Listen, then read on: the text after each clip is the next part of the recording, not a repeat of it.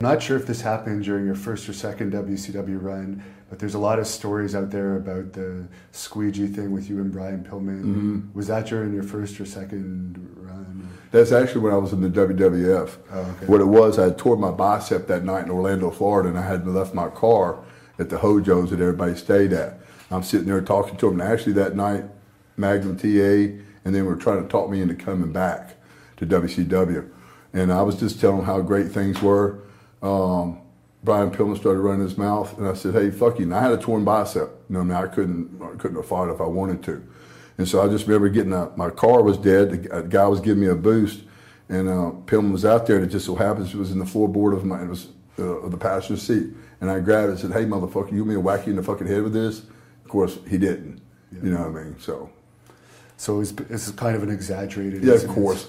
Thing is this: if Brian Pillman never had anything, if he really wanted to be a tough guy, when I beat him up that time of War Games, legitimately, and sent him through that cage, he had all the reason he could have fought right then. He didn't want to fight. Oh, was that the power bomb thing? Yeah. Was that an accident? No, that was purposely. You basically power bombed him on his head? Well, about sending him through the cage, then his head. Yeah. And this is the reason why. Like he would come, him and everybody, not just him, all the baby faces hated working with me in the Northeast because they got booed. So we were in the Meadowlands one night. He didn't want to take my finish. And Magnum said, "No, you're going to take the finish." So he was always whining and always complaining. And so when we were in Phoenix at the War Games, I said, "This is, he's running his mouth back there." So I drove him as hard as I could to the cage and as hard as I could to the mat and sent him to the hospital. After months of tension, let the War Games begin. First time, live on pay-per-view. Sunday night, February 24th. An explosive eruption. WrestleWar 91. 2 rings enclosed in a steel cage. 2 teams battle. Each submission or surrender. There's no escape. We've declared war! Witness World Championship Wrestling superstars Sting and Lex Luger. The true grit of the Steiner brothers. The aerial assault of Flying Brian. And the Horseman Ride. I want you at WrestleWar 90. WrestleWar 91 featuring War Games. Live only on pay-per-view. Sunday, February 24th.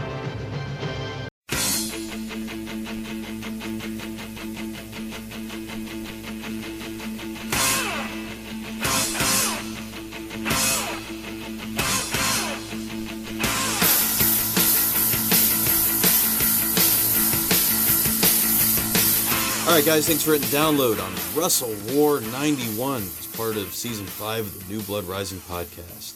I'm William Rankin, joined of course by Jason Kiesler. Hello. Charlie Stabile. How you doing? And folks, we're fully entrenched now. We're finally at our first WrestleWar.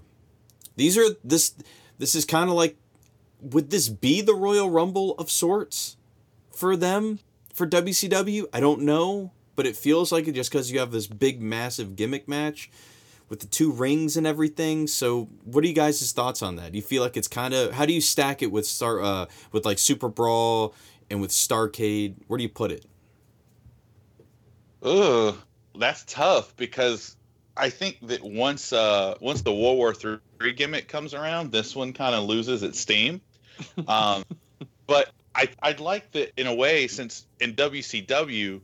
Starrcade, the end of the year, was the end of their year for stories, and WrestleWar, it feels like this is something that should be the blow-off of a feud between factions or groups, but it's like a really good kickoff. So, I mean, I think it's, I would maybe put it at the Survivor Series level, ranking their pay-per-views. It does feel and we'll see it in here. The Super Brawl promos make it seem like it's WrestleMania. They kind of have this, like, it's very grandiose. Charlie, what do you think? Do you think WrestleWar is kind of like the Royal Rumble? No, I could never keep the War Games match straight. Like, in terms of what show is this going to be on? Is this Battle Bowl? Okay, it's not Battle Bowl. All right, well, it's WrestleWar. But then, like, later on, like, when I was actually really into WCW, it would be on a pay-per-view called War Games. So I could never keep it straight with what, like, the one thing that I thought was cool about it was that WWF didn't do, and I thought it was an excellent way to sell more toys, was that it was the WCW was the only show that had the multiple rings thing going on. And I thought that was so cool as a kid. And I don't know anyone like that had the toys growing up that had more than one ring. I did, and I did this match. I would do. I would have done this match. I did Battle Bowl because that's what's crazy. 91, they're gonna do 2 rings twice. See, that's what I'm talking about, and it got confusing for me. And I think at one point, WCW does 3 rings. Yes. Right? That's the World War III stuff. See, and that's Jason, I totally forgot about World War III until you brought that up. It just, I never really felt like WCW was cohesive with this kind of stuff. I love the concept of War Games. Yeah. The actual match, like, it's really cool. Although it's interesting, like, the longer the match goes, the more confused the cameramen seem to get. I don't think in terms of, well, what do we do? I am not a huge fan. Like, these guys needed to get something straight with what was going on with their cameras outside the ring. The hard cam looks good. The cameras on the outside look like inside the ring. They don't look awesome. Like they're either white balanced. They don't look like, I don't know, because you can have cameras that are not the same type and make it look the same, but something looks very off. Like, there were a couple of times I thought I was losing internet connection, and it was those cameras. And you can see whoever the WCW or whoever's running the truck back there is like, all right, just cut to it quick and let's get out of there because it looks so weird. There are a couple times where they don't hold that cam very long and they try to get back to the hard cam as quickly as possible. It's really weird. Anytime I see this match in any form in any year, the one problem that's always consistent is that the cage isn't tall enough. Why didn't they ever make the cage tall enough? I mean, the logistics of the show are pretty poor because the other thing I think about too are the fans. Like they alternate rings for the singles matches or the other matches. You know what I mean? I like that. Well, like if I'm on the other side, I can't see. I don't see both match. I don't see all the matches the same. From the I'm at one. My vantage point doesn't change, but they're changing theirs to where if I'm on one side and they're on the far side, then it doesn't look as cool. That's why, like, logistically, this is one of those things that I can see why WWF wouldn't do this, because it's like the fans' experience should be the same from their seat. Now, granted, that would all change. And they're like, you know what? Let's go brawl in the back for like an hour, so nobody can see it except the people on the screen. The cameras might go back there. They might not. I don't know. Right. Yeah. Like what? Like the Big Show Kane Raven match from WrestleMania 17. There you go. Where everyone that paid gets fucked over. That would be my only problem with going to a War Games is if I bought ringside seats and I'm only ringside seat half the time. Yeah, but I do think it's kind of cool in a way that, this person's shitty seat just turned into a really good seat. That's the only benefit I see to it. Even though I don't really understand why they need to use both rings unless they're just like, well, let's just see if the ropes are tight enough in that other ring. Let's bounce around, a couple of guys in there. I don't really understand that, but I don't really have so much of a problem with it. I think with WCW in a situation like this, you would know what you were getting into. Yeah, I get it. I mean, like, I'm glad they don't do this all the time because, like, well, I'll tell you one thing that makes it fun though is, all right, what are the fans doing on this side this time? It's that like, I love the black family in the front that doesn't like Bobby Eaton. Really doesn't like Bobby Eaton. Those people are awesome. Like, they are. Yes, they are smiling. They are smiling the entire show, and it doesn't matter. Like, and you're right though. Like, I thought they liked everybody but Bobby Eaton, who I thought was fantastic on this show. Oh yeah. Well, one of my favorite audience characters from this episode is Captain Arizona. He is on the left-hand ring side. He's the dude in the red T-shirt, the camo MAGA hat, and the handlebar mustache who hates every referee. It is fantastic watching this guy through the night. It's not you don't have to go looking for him. He finds you. Because even when the show is closing out and it's the shot of Jim Ross and Dusty Rhodes talking, like, the camera guy moves to get this dude off the screen because he is cutting a fucking promo on somebody. He's got the finger point. He is so disappointed. I like that guy a lot. Wait a minute, Will. I didn't see it on the show. I think you posted it on Twitter. Which fan was it that gave the middle finger? It's the family. Like this guy, No, it's the family. this guy in the front. It was them, wasn't He it? gets so mad at Bobby Eaton. Like he stands up a couple of times and he's talking some real trash. But I'm curious what Bobby Eaton was saying back to him. He's such a pro that he probably played it off very well. Yeah. Hey, come on. I'm from the dark side. It looks like such a casual middle finger. Just, how you doing? It's the coolest middle fingers. All right, so before we get into this, this is really cool. Nick, he's at, God dang it, I'm trying to pull up his handle here real quick. He sent us, what was cool, Jason, was he kind of picked up where you left off with the last, with our last season. It's at Lincoln Phoenix, LINKIN Phoenix. He sends us here. This is February 24th, 91. The number one movie is Silence of the Lambs. Made 11 million this week, or that, the week that we're talking about, 1991. The number one song was All the Man I Need by Whitney Houston in the United States. The number one song in the UK was Do the Bartman from The Simpsons. And just to add another extra little bit of a little bit more sizzle to the steak. A little bit of pepper on the steak. God dang it. The number one song in Australia is I've Been Thinking About You by London Beat. So there you go. Ooh, good song. The champions at the time, the NWA/WCW champion is Ric Flair. The U.S. champion is Lex Luger. The World Tag Team champions are Doom. We're going to get to that because there's some shenanigans going on with the World Tag Team titles, but I don't want to give it away now, unless you guys already know. The U.S. Tag Team champions are still currently the Steiner brothers, who never seem like they really have to defend them anyway. But they're on that Dean Ambrose plan. And speaking of the Dean Ambrose plan, clearly the TV champion Arn Anderson is very much on the Dean Ambrose plan as well.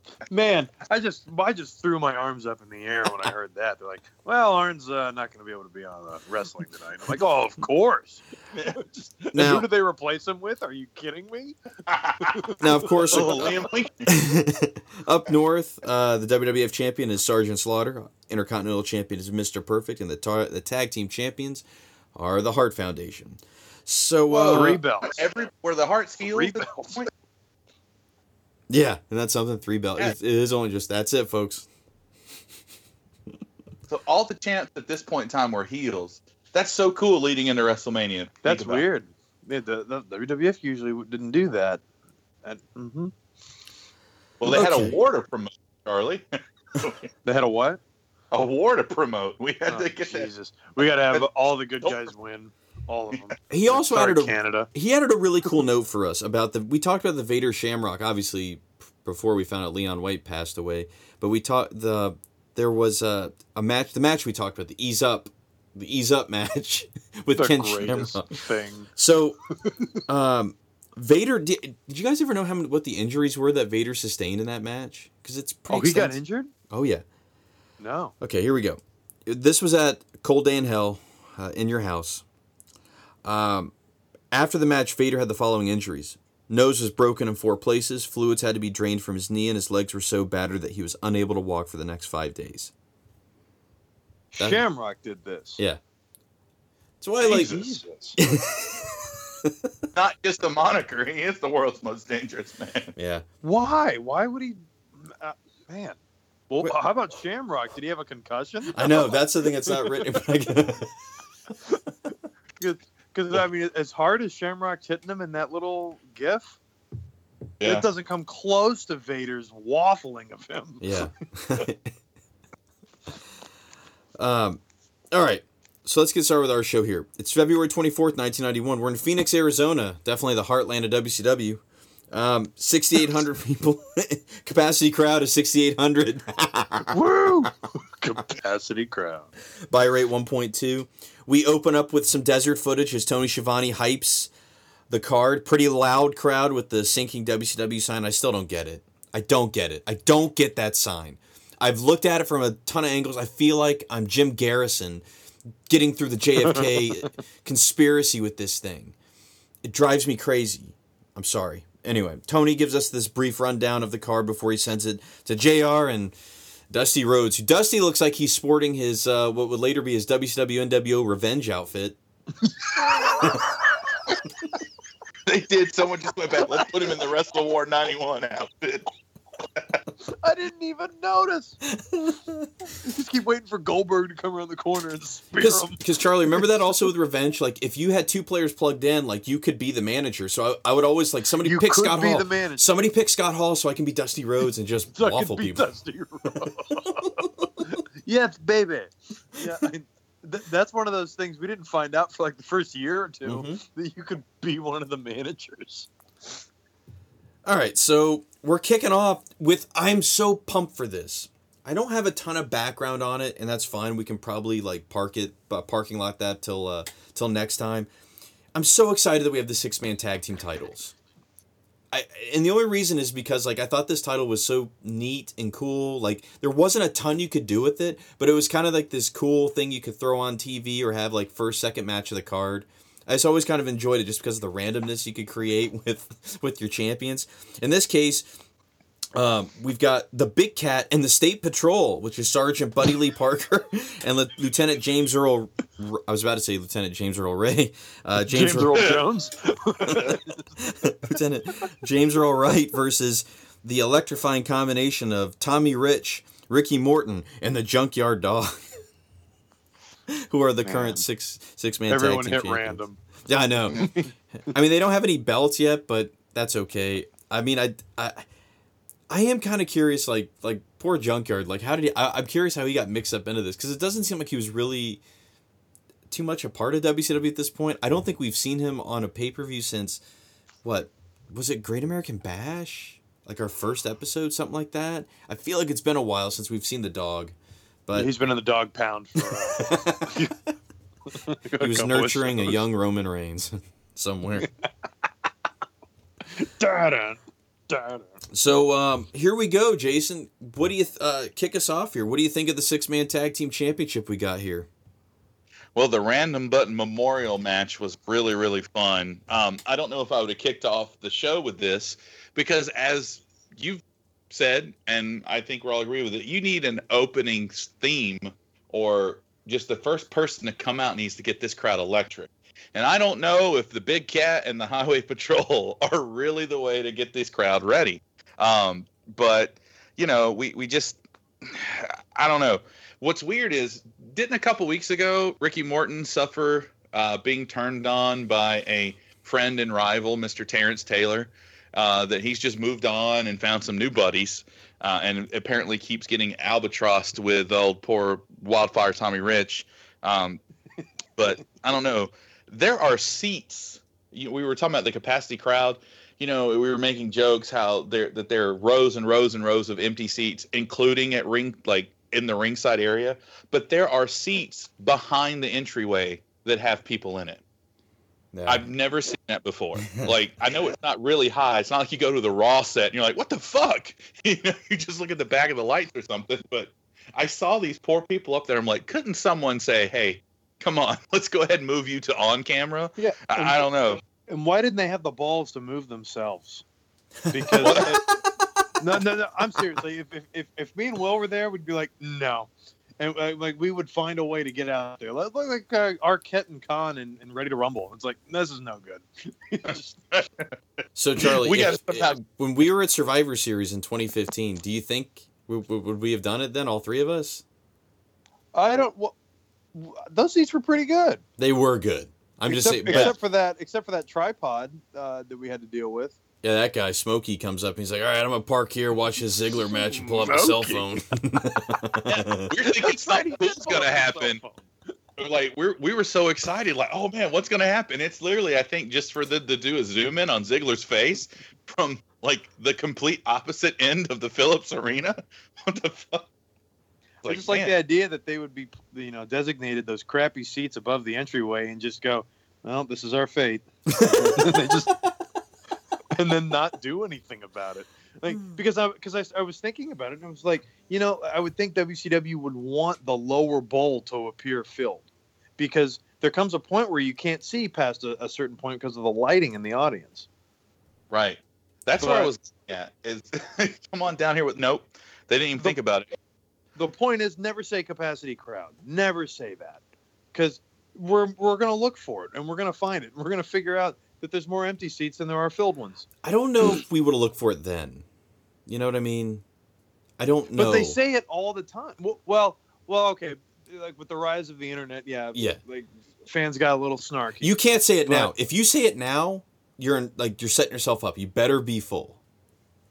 Yeah. Like I remember, I think for Raw, like back in like the late '90s, there would be a sellout every single week, and then like starting like in the early 2000s, there wouldn't be a sellout, and Jim Ross would say something that almost made it sound like a positive, you know, like we are at near sellout tonight, or we are almost at full capacity.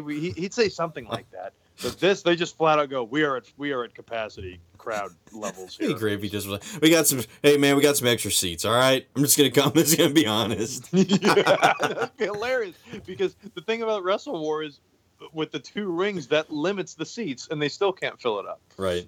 Yeah. Folks, right. I'm gonna break it to you, honestly. We priced those tickets probably $15 outside of the normal range, and it just did not benefit us properly. Well, the SmackDown that I had the Buff Bagwell encounter, my boss bought 10 tickets for $1.50 a piece. So, Jesus. Yeah, Wow. they were trying to get it full. Trying to get it filled, yeah. For TV, yeah.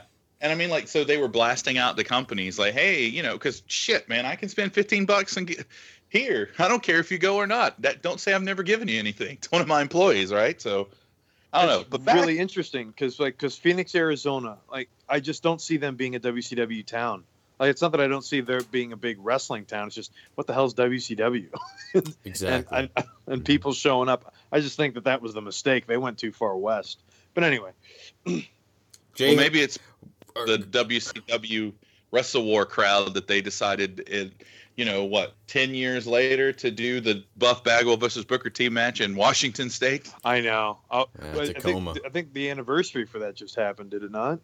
Yep.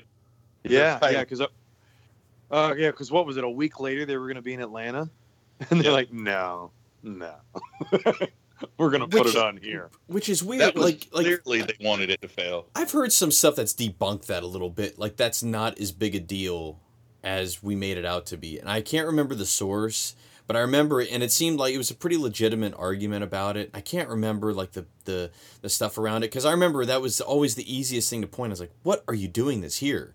Why don't you just wait? And of course, the flip side was always, well, they wanted it to fail. That's why they did it here, And I'm always like, why would you want something to fail? It's going to make you money. Like that doesn't make sense. That never has made sense. Well, now hold on. Let's talk about this. Like, they always put the blame on Buff Bagwell. I think I watched that match when we were talking about that time period. It's just like any other Buff Bagwell match. He is the exact same in that match that I see him in his WCW matches. Well, I don't know what WWE was expecting for his first match back, but he's not exactly Lou Thez.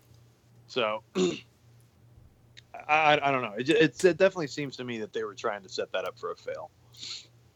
Which is just, I don't like that. That's the thing. It doesn't make sense, because that would have made money. Like, it would have made them money. To set it up for, then again, it comes down to what were your expectations going into this, is what I would want to know. Like, or are you expecting this to, are you expecting a certain rating coming out of it? What tangibly are you trying to expect? Because if you say we want the crowd invest, it's like, well, that's a soft kind of expectation. Like, I can't attach anything to that, because the crowd, you do that nowadays. Like, every match is awesome, and that doesn't, I can't really gravitate towards that anymore as being a reason. I'll still say this: they should have waited a year. They shouldn't have even waited a week. They should have waited a year for the contracts to go up, so they could have gotten more talent. Of course. You don't want your first match to be Booker T versus Buff Bagwell. Booker T had just become a main eventer, like, within the last year. I mean, so he wasn't synonymous with WCW at that time. Although he held the belt like 20 times within that last year, from 2000 to 01. It doesn't seem like it, but yeah, he it bounced around with him, and I think he even fit in a what was that other gimmick he had? GI Bro. I think he even managed to fit in another one of those runs during that last year. Yeah, he was also briefly just Booker. That's right. Minus the T. Well, because he lost the trademark. He lost to Thomas Johnson. Harlem Heat. All right. Anyway. Jason, let's get into this thing, man. What do you think of this match? Well, you get the Junkyard Dog versus the Big Cat. I got nothing, which is what I think Creative had when they booked this match. But we got less than 8 minutes into the show, and I'm already exhausted because of the commentary.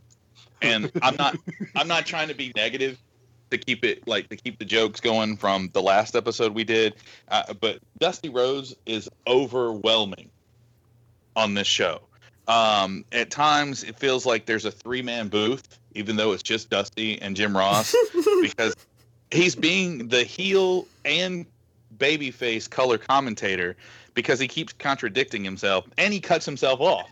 Like, he has a thought and he stops himself mid-thought and goes to it. So I've got a couple examples here that are just from the first match. Sergeant Buddy and Lieutenant White, they say they arrest people at will, but they ain't with the highway patrol anymore. Like, what the fuck does that mean? Like, I just don't get it. This one's probably... Oh, no. Yeah, this is one of my favorites. The Big Cat is a tremendous athlete. Looks like he could still play a little ball. But he's in a different sport now. Professional wrestling, WCW style, baby daddy, baby. Then, yeah. And then the last... And these are all within 2 minutes of each other. This is what's crazy, is you see a lot of power here. I'm telling you now, they're right here. We're gonna see who's the strongest or who is the cagiest. What the fuck? I think there was a little bit of truth that came out of Dusty like an hour and a half later when he alluded to that he might have Cavassier under the table. Yes. Which the thought of him drinking Cavassier and being the ladies' man was in my head the whole time. But what I went to was I just immediately started in my head playing the Buster Rhymes Past the Cavassier video, and Mr. T is just replaced by Dusty Rhodes in the videos, making it even cooler than what it was. Just it'd be great, but that's what I'm like. Those are just examples. Again, I'm not trying to be, oh, look at this. Like, it is just a lot. I feel like I am, like, if you've ever, you go to have like a quarterly or annual review from your boss, and your boss just lays into you with the compliments and the how you can improve, but he doesn't separate the two, and you're just like, what the fuck do I do? But just going into it, it's like Jim Ross in the middle of the match thinks that he needs to explain to us how to tell the Junkyard Dog and the Big Cat apart from one another. JYD in white, Big Cat in red. Then he calls the Junkyard Dog JY. He calls it again. Like, I was writing down, why did he call him JY?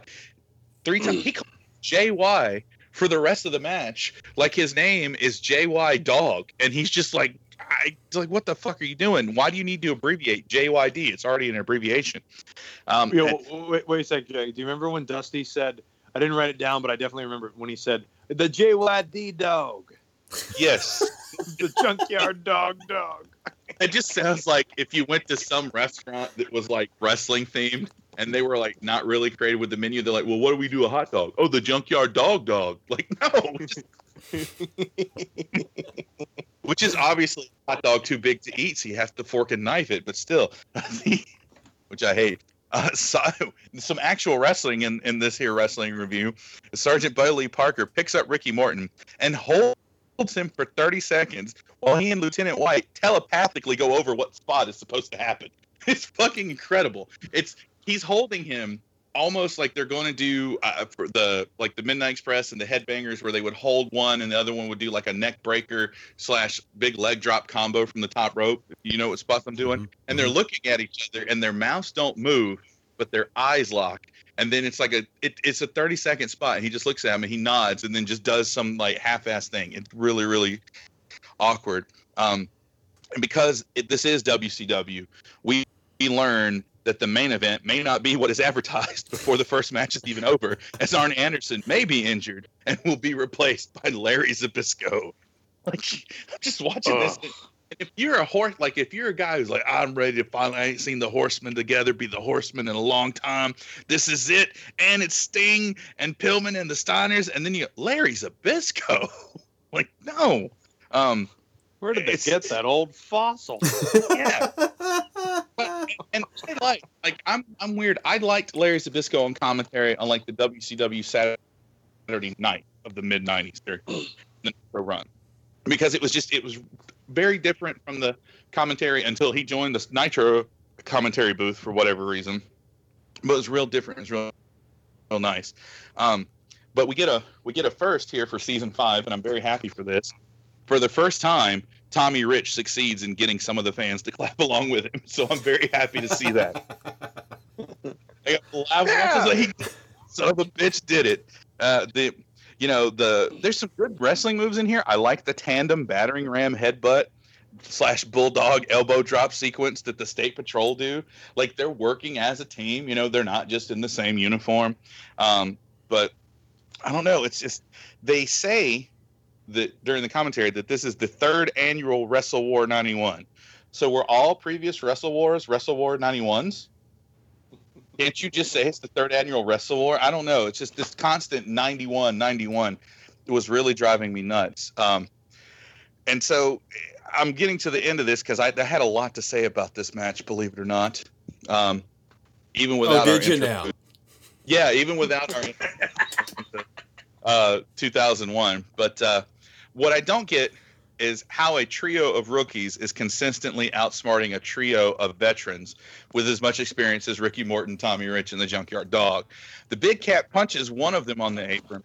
Rich tries to come in, and the rookie ref that they love to tell us is a rookie pushes him back out because he's doing what refs are supposed to be doing. And then not during this whole skirmish does JYD try to sneak in and help his friend. No, he waits till the ref gets Tommy Rich completely out. Then he tries to go in, and the ref catches him. It's just like, no, I don't get it. And Ricky Morton's in there getting murdered like Ricky Morton should. But at some point we get a hot tag. Junkyard Dog turns into Jean-Claude Van Damme as all the heels only come after him one at a time, and he fights them all off successfully. Then it gets confusing because Junkyard Dog, or Jay, as he's known now in the streets, pins Sergeant Parker, who is not the legal man. But Big Cat breaks this up. The illegal Ricky Morton then pins illegal Buddy Lee Parker for the win. What the fuck just happened to that? That was like someone said, we got to wrap this up. And it's the end. I gave this match a 3. And 1 point of that. Buried it. But I give this a 3, and 1 point of that is because of the State Patrol's teamwork. God dang, Jason. He went for the shovel right off the bat.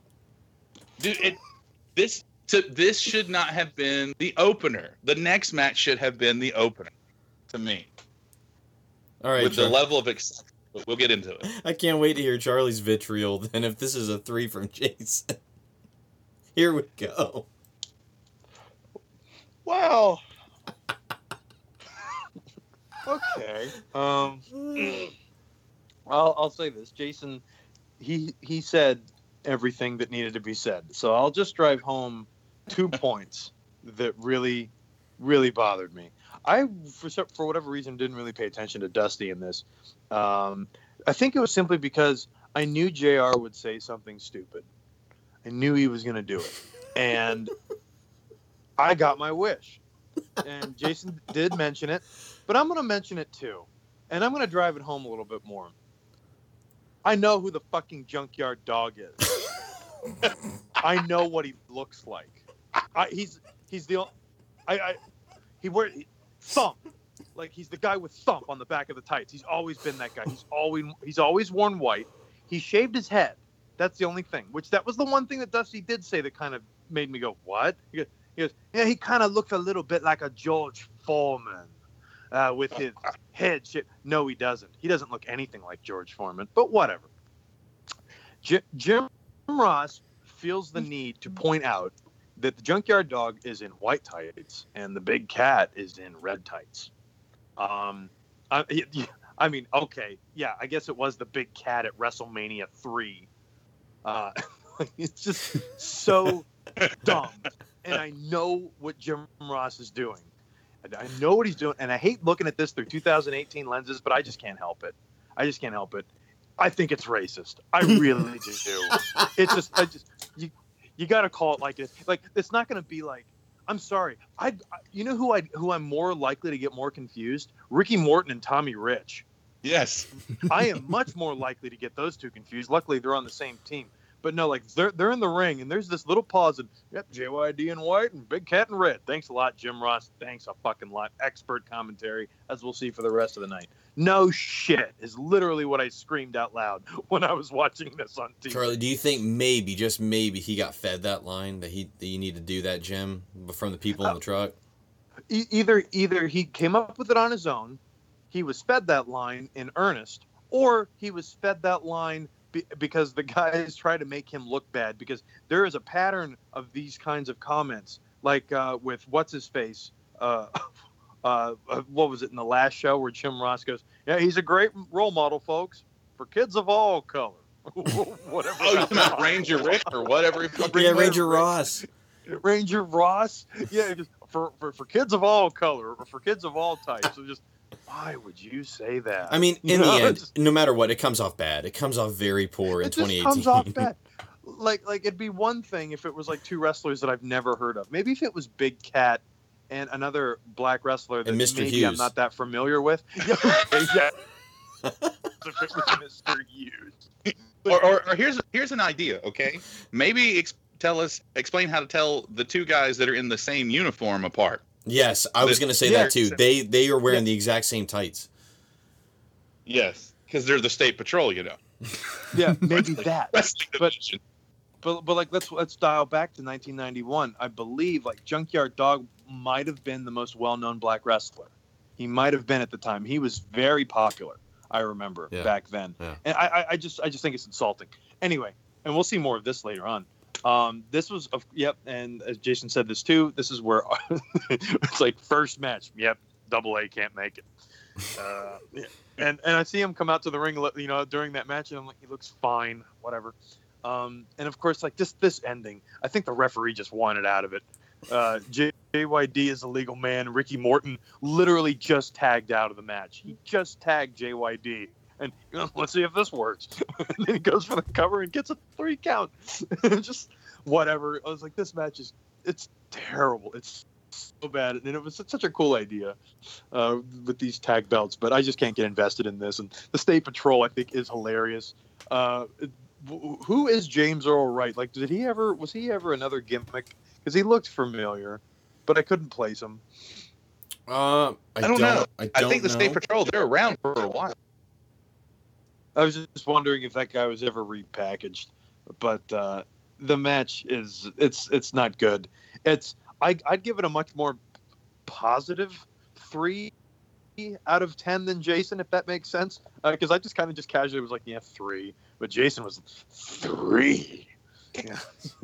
I want to poison this pay-per-view. It's mad. I'm going to war with the 6-man tag team title match. It's a horrible way to open. And yes, and Jason, you even got it right with the very end. Well, thank you. The next match is what should have opened this card. That would have been perfect. But yes, I give this a 3. All right. I kind of love the finish because it reminds me of a video game finish where it's like you hit your finisher and the guy kicks out. It's like, well, no, just pin him again. You might get it. Yeah. I want you to count again. Because, Charlie, you've mentioned this too. Like, if you hit your finisher or you hit a big-time signature and the guy kicks out, well, don't fret. Just cover him again. You might get it. It has worked before. Yeah. I've seen it in those old THQ games, and it's like, what? Or like what I'll do is have the energy. I'll just pick him up and do like a body slam and cover him. Such a lame finish. Like it was always a move to try if you were doing an Iron Man match, because like anything like an Irish whip could get a pinfall. Like once you pass like the 30-minute mark, I'm so tired. The other thing they've mentioned, too, in this match, they don't just mention the Arn Anderson thing. They tell us Pillman is pretty hurt, too. We're not sure. And then he seems way more hurt than Arn Anderson. Oh, well, by the end of the night, yes, he is. Very much so. Damn. But, yeah. Don't bury the lead. I mean, you guys bring up some good points. Looking through the match, like, based on your points, like, I think it kind of evens it out for me, so I'll give this a 4. I think I had this a little bit higher coming into today. But you guys make some good points, because I'll be honest, I didn't pay attention to the tags very much at the end. I thought Ricky literally tags out. I know. I missed it. I just missed it. But the thing that I definitely thought was weak, no matter what, I thought JYD was weak. Like, I thought all of his punches looked like crap, and he just and I don't know where the guy's at this point. Like, if this is just a paycheck just to do it, because I've always heard, I've never watched him in is it UWF or Mid South? I thought it was AWA. Like, when he was with Bill Watts, like, because I know I can't remember if it was actually UWF when he was doing it, but regardless, I heard when he was with him, he was as popular as Hulk Hogan in professional wrestling. See, that's what I'm saying. Yeah, he was huge. So for a time, that's what's kind of a bummer. Is like, seeing him here, it just kind of looks this big cat. Yeah. He's got, I mean, that power slam looks great, but otherwise I'm just like, there's just, the punches look weak, and he just doesn't seem like he's that invested. And that's, hey man, I get it. But off to the kennel. Oh no. Well, that's also, here's one thing to go in, and like Junkyard Dog, you think of some of his movesets, some power slams. He's got the all 4 headbutt, stuff like that. Now, there's also a stubby little white dude in WCW doing the exact same shit right now that's way more over than Junkyard Dog is, because like Rick Steiner just assimilated Junkyard Dog's moveset. You think? Good point. Right. All right, so let's move on here. We got Tony with Alexander York and Terrence Taylor.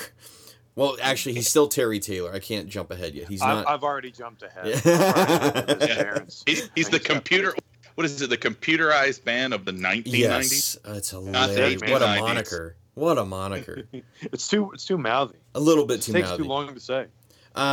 They're talking about way more interesting than him. His opponent tonight is the Z-Man, and they say the Z-Man's weakness is he doesn't have a fighting heart.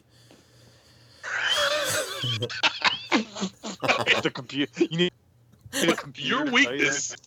You have a bad heart. But I didn't know that you could calculate heart or fighting spirit with a computer. Like, what Excel formula is that? No, they just brought in that punk kid from Captain America. It's like, nope, he doesn't have it. Hold on just a second. So Alexander York says that Terrence will defeat Z-Man in less than 15 minutes and 28 seconds. Yes. To which I audibly screamed, "But I hope so," because I do not want to see a match between those two go that long. Right. Jesus. Oh man. And did you write down Terry Taylor's prediction for the match? No. What is it? Oh, Terry yes. Taylor, he predicts pain. It's pain. It's Clubber Lang's line from Rocky 3. Like, Terry Taylor doesn't know who he is or what's going on. Or, like, I'm like, dude, you're not that kind of wrestler. He just watched that movie backstage, I guarantee you. What an awesome line. Just pain.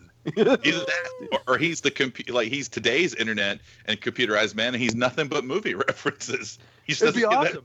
It would be awesome if Terry Taylor was like a Brock Lesnar type of wrestler. But I'm like, dude, you do arm drags and body slams. Just like you're not a dominating figure. Right. So I can't wait. I love this York Foundation stuff. It's so ridiculous, but it's just kind of fun to watch. Well, the cameraman betrays the gimmick. Oh yes, if you know what I'm talking about. Oh yeah, totally. Like, put the batteries in, Terry. Terry, to tell Terry to put the batteries in. Oh God, get the Duracell. So Charlie, you're up next, man. You got Brad Armstrong versus Bobby Eaton. Oh, cool. Oh man, this is like, okay. I think after this match, I came to the conclusion that like my favorite discovery so far this season has been these years of Bobby Eaton, and I don't think he ever wrestled for WWE, right? Did he ever go over there? Off the top of my head, I don't remember. At least if he did, it was. I don't think it was in like a really like big time capacity. Because I've always heard of guys like doing like job work over there, enhancement work like in the 80s I or would something hope like he that. wouldn't be doing that. I don't. He's so much fun to watch. I mean, because his run with the Midnights is for a long time, Right. so I'm leaning towards no.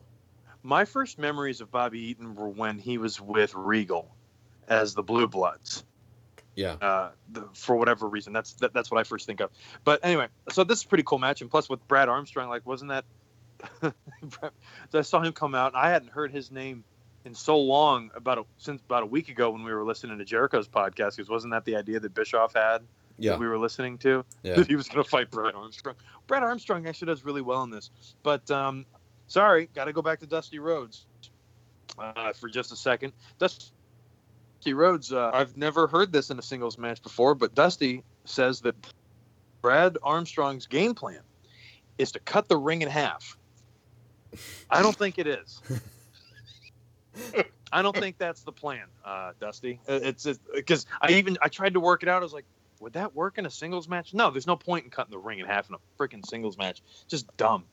JR has a great line like right after that. Well, Bobby Eaton, he likes to be a very offensive wrestler. Well, who the fuck doesn't? All right. Defense, McGee. Defense is where it's at, man. I just want to take the blows and just kind of psych them out with how many I can put up with. My entire moveset is based on counters. Like So basically, counters. his finishing move is the last ride. He all I gotta do is just lure you into doing a 10 spot on the turnbuckle, and your ass fine. You go for a power bomb, bam, face buster. That's my move. Billy Kidman. So there's a test of strength spot, which I thought with wrestlers like these, I don't expect to see stuff like that, but that was okay. This is when we see Jason Hervey in the audience from the Wonder Years, who they bring this up. It feels like all night. I think they're like, oh, there's tons of people here and former champions and celebrities. Well, whenever they talk about celebrities, they just talk about Jason Hervey. There's this fantastic looking backbreaker that Bobby Eaton does not once but twice, and it just looks. Do what? Jesus. Jason, are you okay? What's going on? Because I'm just hearing Charlie break up a lot, like it's crackling, and then I'm hearing him say "do what," and then I'm thinking you were talking to him. Well, god dang. Well, now that we got that cleared up. Do I sound all right now? He sounds okay over here. All right. So those backbreaker spots that Bobby Eaton pulls off are great. Like, I think any one of those would make an awesome finisher, because I've never seen a backbreaker done like that. A part of the match that I noticed this, and I feel like I have to harp on it. Brad Armstrong is wearing an American flag on his tights, and it's pointed out by Jim Ross. And it's. I guess heels aren't allowed to wear any kind of patriotic symbols on their tights or anything like that, because I never see this on heels. Yeah, of course. I mean, we can't cheer for them at all. Can't cheer for them like if you're a heel, you can't be patriotic. I always thought that was something weird, not just in WCW but in pro wrestling in general. JR and Dusty have an entire conversation about sushi.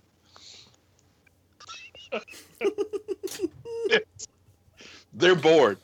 They're pretty bored by what, and I'll just say it now. This is the best match on the card, and JR and Dusty just feel like talking about food. Which, yeah, look at him. JR manages to say that, well, there's not much sushi out in Oklahoma, and he does have kind of a funny line with, in Oklahoma, sushi's considered bait. So that was okay. But this is where the stupidest comment for me of the night comes from, and I posted about it on Twitter. Jim Ross asks Dusty Rhodes, and it took me a second. I was just, I almost let it go. What part of the body does the abdominal stress the most? I'm gonna go with the abdomen. I love the answer, really though. dumb. The answer that Dusty gives him is even What better. does Dusty say? He says, it hurts anywhere from your neck to your toes. So not the head. The head is completely fine, according to Dusty Rhodes. Thank God. Oh, God. So, yeah, that was really stupid on Jim Ross's. It's so weird, too, because he doesn't commentate like this in WWE. At least, not in my memory. Where just these dumbass questions. Body slam. What do you think that hurts? I'm guessing the body. Well, see, Charlie, snakes don't exactly have parts. But if I was to say what part of the snake we's eating, I'd say the elbow. That's exactly what the shit reminds me. It's like, just imagine like Kurt Angle putting Shawn like in the ankle lock at WrestleMania 21, and well, what do you think is hurting right now? And just it's in the name, pal. It's in the name. Bobby Eaton hits what I think might be the most perfect looking top rope leg drop. Yeah. And it's one of those things where, yeah, maybe the replay betrayed it a little bit, but I think what it ended up really doing was showing me how much of a pro he is at it, because he curls his leg at just the right moment to where he barely lands on him, but it looks so damn good from the actual side. I absolutely loved this match. I really did. Brad Armstrong's got great athleticism.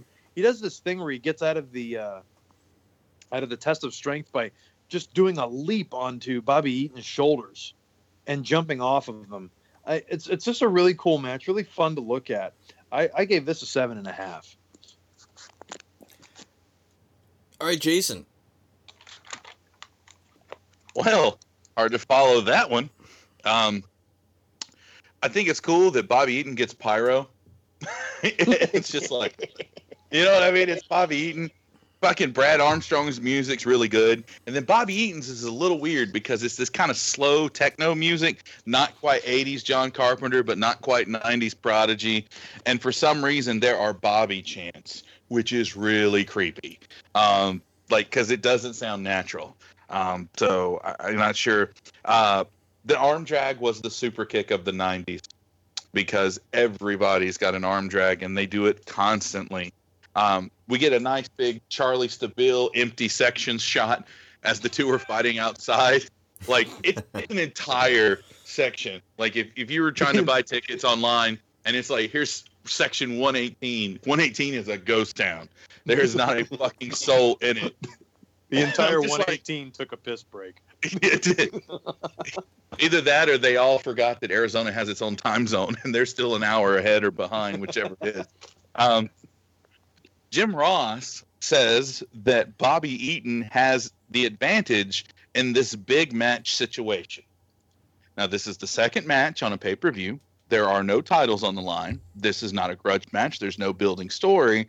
So how exactly is this a big match situation? I was a little confused about that. I feel, Charlie, since you brought up the flag, Brad, we were all over the patriotic people pandering last time.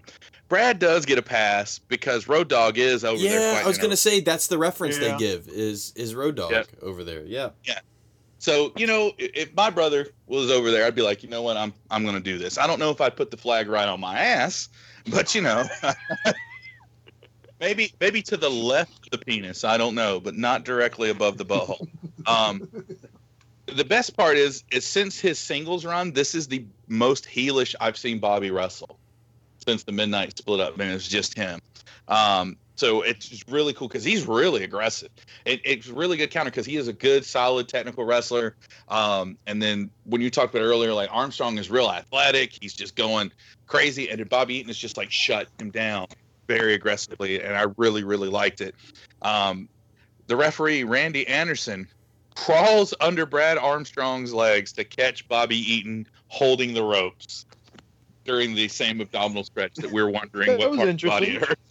it hurt. I was like, I've never seen a ref go to that. It's like, no, you're breaking the rules. They don't call him Pee Wee for nothing. Yep. Jim Ross forgets that Bobby Eaton uses a leg drop. And I quote, "We've said this man will bring the offense from the top. This is what Armstrong needs to avoid. Will he move? Can he move on this?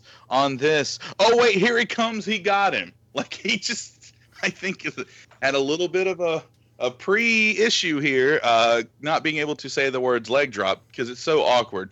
Because it's over. Like, before he can get his full statement out, Bobby's already hit that sweet-looking leg drop.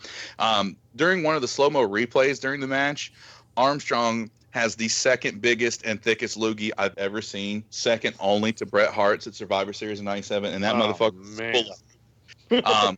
But this freaking match, this was great. Like, I think there was a match that was a little bit better, but I think this is the second best match on the night. I gave this one a 6.5.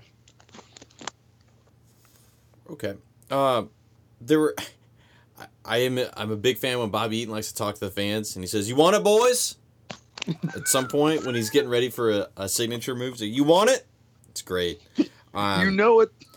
we mentioned earlier, like when he's he's one of the billion rest holds in this match. He's got Brad Armstrong in a headlock, and he's taunting that poor black fan in the front rows, just giving him the finger, like not a fan, not a fan, Bobby, not a fan. I kind of wish it was the same kid we see later, but sadly it was not. Hey, That kid was great. that kid is mine. One more thing on the whole Japanese discussion that we've gotten here. At one point, Dusty Rhodes says, on talking to Japanese reporters, "I guess they don't speak English." Good call, Dusty. They don't. Most of them probably don't. That's really about it. I do love that pop-up backbreaker that Bobby Eaton does. Right? That you mentioned, Charlie. That thing is awesome. I'd go for the pin. I really would have too. I wish there were more of that in the match. I was not a fan of the billion rest holds. I'm just gonna say, like, they went back to rest holds like they were, like, these guys were out of gas, and I don't believe they were. These guys are in really good shape. These guys are probably two of the best singles guys that they've got on the lower card, I should say. Or I wouldn't even say the mid card. It is the lower card. I don't know is it fair for Dusty as the booker to say making predictions that wrestlers are going to win titles during the year. I predict a title run for Bobby Eaton. Okay, you're the booker. That's not what we went over in the back. I changed my mind, baby, daddy, baby. Jim Ross, he's like, "You want to bet me money Bobby Eaton won't get a singles title? I won't take that bet." No. I do think I love Bobby Eaton is clearly tracking towards the TV title. Like, he seems like the perfect guy that can be on every single show. Yeah. At this part of the show, earlier on, regardless of maybe if it's first match, second match, whatever, he seems like a perfect TV champion. So I do enjoy that he is tracking toward that. I give it a 5. So this match is 1 point higher than the 6-man tag match. Yep, that's it. So now we go to the... What did you originally give the 6-man tag since we changed it? I had it like a tick higher. You had it at a 5? Yeah, I did, because I enjoyed it. I enjoyed the... I did not catch because I was trying to do too many things at once besides watching the match, so I didn't catch the tag, not tag, legal man, not legal man stuff at the end. But overall, I liked it. Like I said, Junkyard was the only thing that was not great in it to me. I enjoyed the rest of it otherwise. Like, I thought they were pretty good tags, and I thought the fact that they kept the time pretty short on that was what I enjoyed too. I think it was sub 10 on that one, so... It's not to say if I'd go back and watch it today, I'd give it the same rating. So let's not get fucking crazy about it. No, I'm just wondering because it's going to be a long show. Yeah, a few episodes ago, I remember I enjoyed a match during the international tag team tournament, and was kind of lectured on the fact that I enjoyed it, even though other people didn't. No, you That's can all enjoy it. I can still think it's garbage, just like I may enjoy some and you may think it's garbage. Yes. That's okay. What a magical show we have, gentlemen. I'm sorry. I just want to look. Dave Meltzer gives he gives one match on this show 5 stars.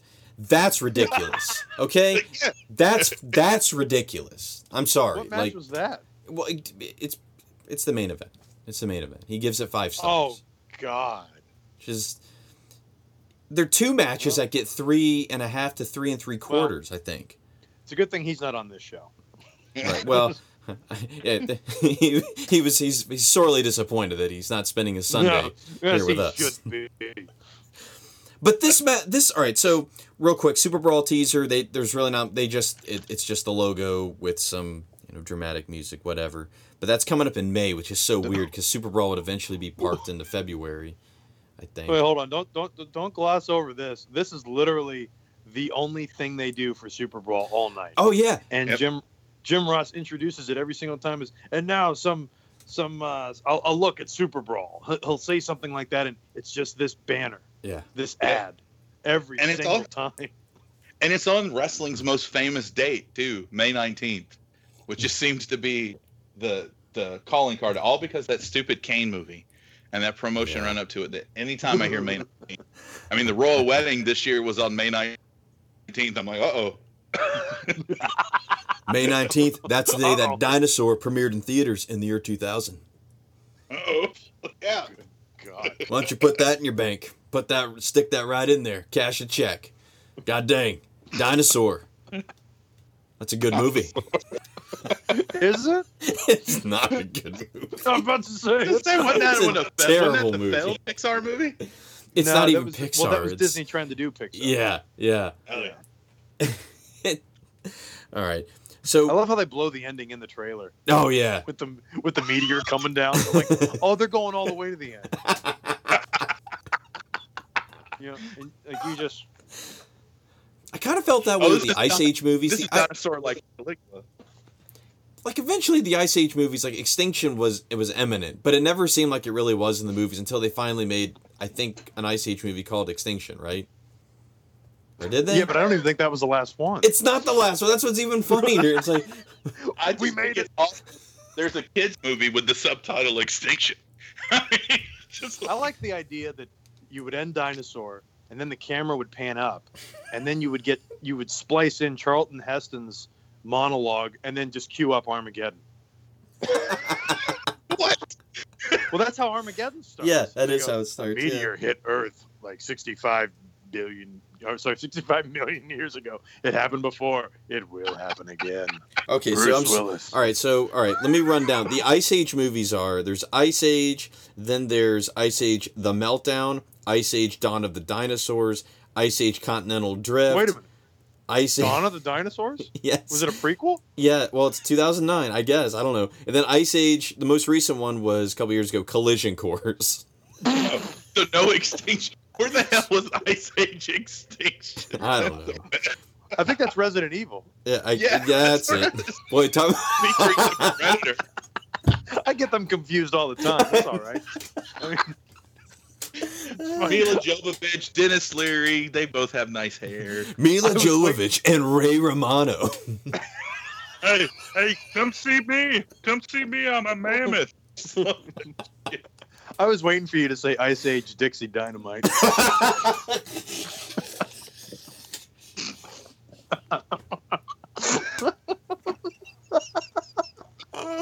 Oh, man.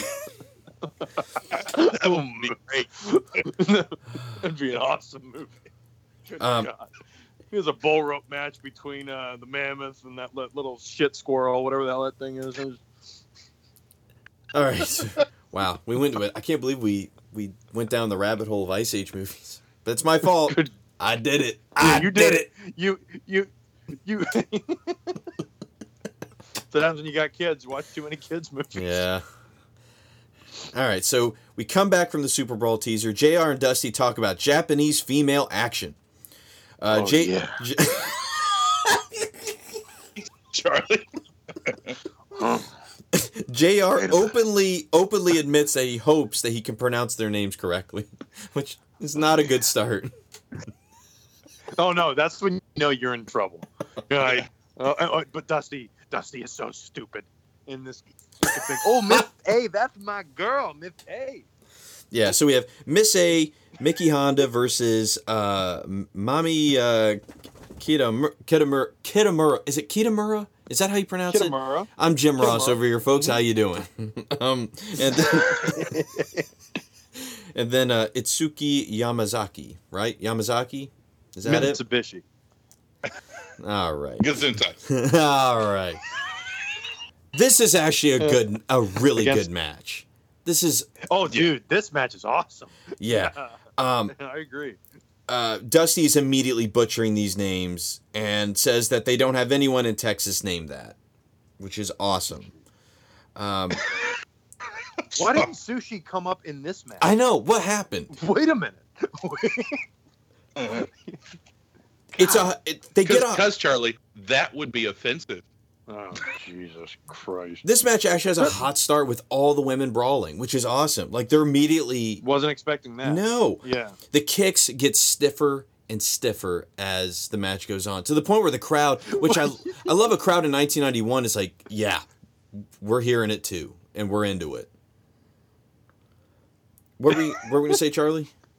I was just going to say, it made me think of, like, if I ever need to laugh, I just think about that tweet that came out a couple days ago about that guy that said, so this guy, he fucked my wife, and the real kick of it is, I do a podcast with him, what would you do? And it was your tweet. Like, that thing is still making me laugh, which is, yeah, so what'd you rate the match? Go fuck yourself.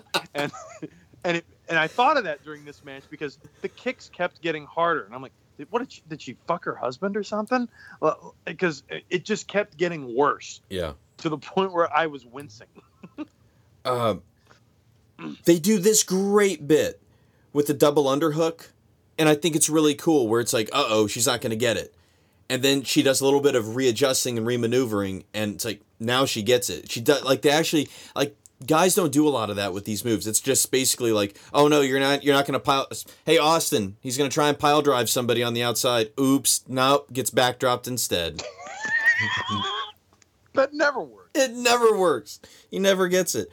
And then, I'll be honest, this match moves pretty fast. I didn't do a tremendous amount of blow by blow with this, but Dusty does get pissed though when Kitamura hits a bulldog and he goes, hey, that's Dustin's thing. And I was like, yeah. He gets a little mad that she's stealing the finish. But it's not the finish. We get a roll up instead, and it is Kitamura and Yamazaki that end up picking up the win. This is a really good, fun match to watch. I never would have picked this out in a million years with that this being on this show during this time period by any means. But the commentary, like you said, with Dusty, and you can't figure out which one even his girl is terrible. But overall, I still like the match a lot. I gave it a 6. I liked it a lot. Jason, did you like it a lot? Here we go.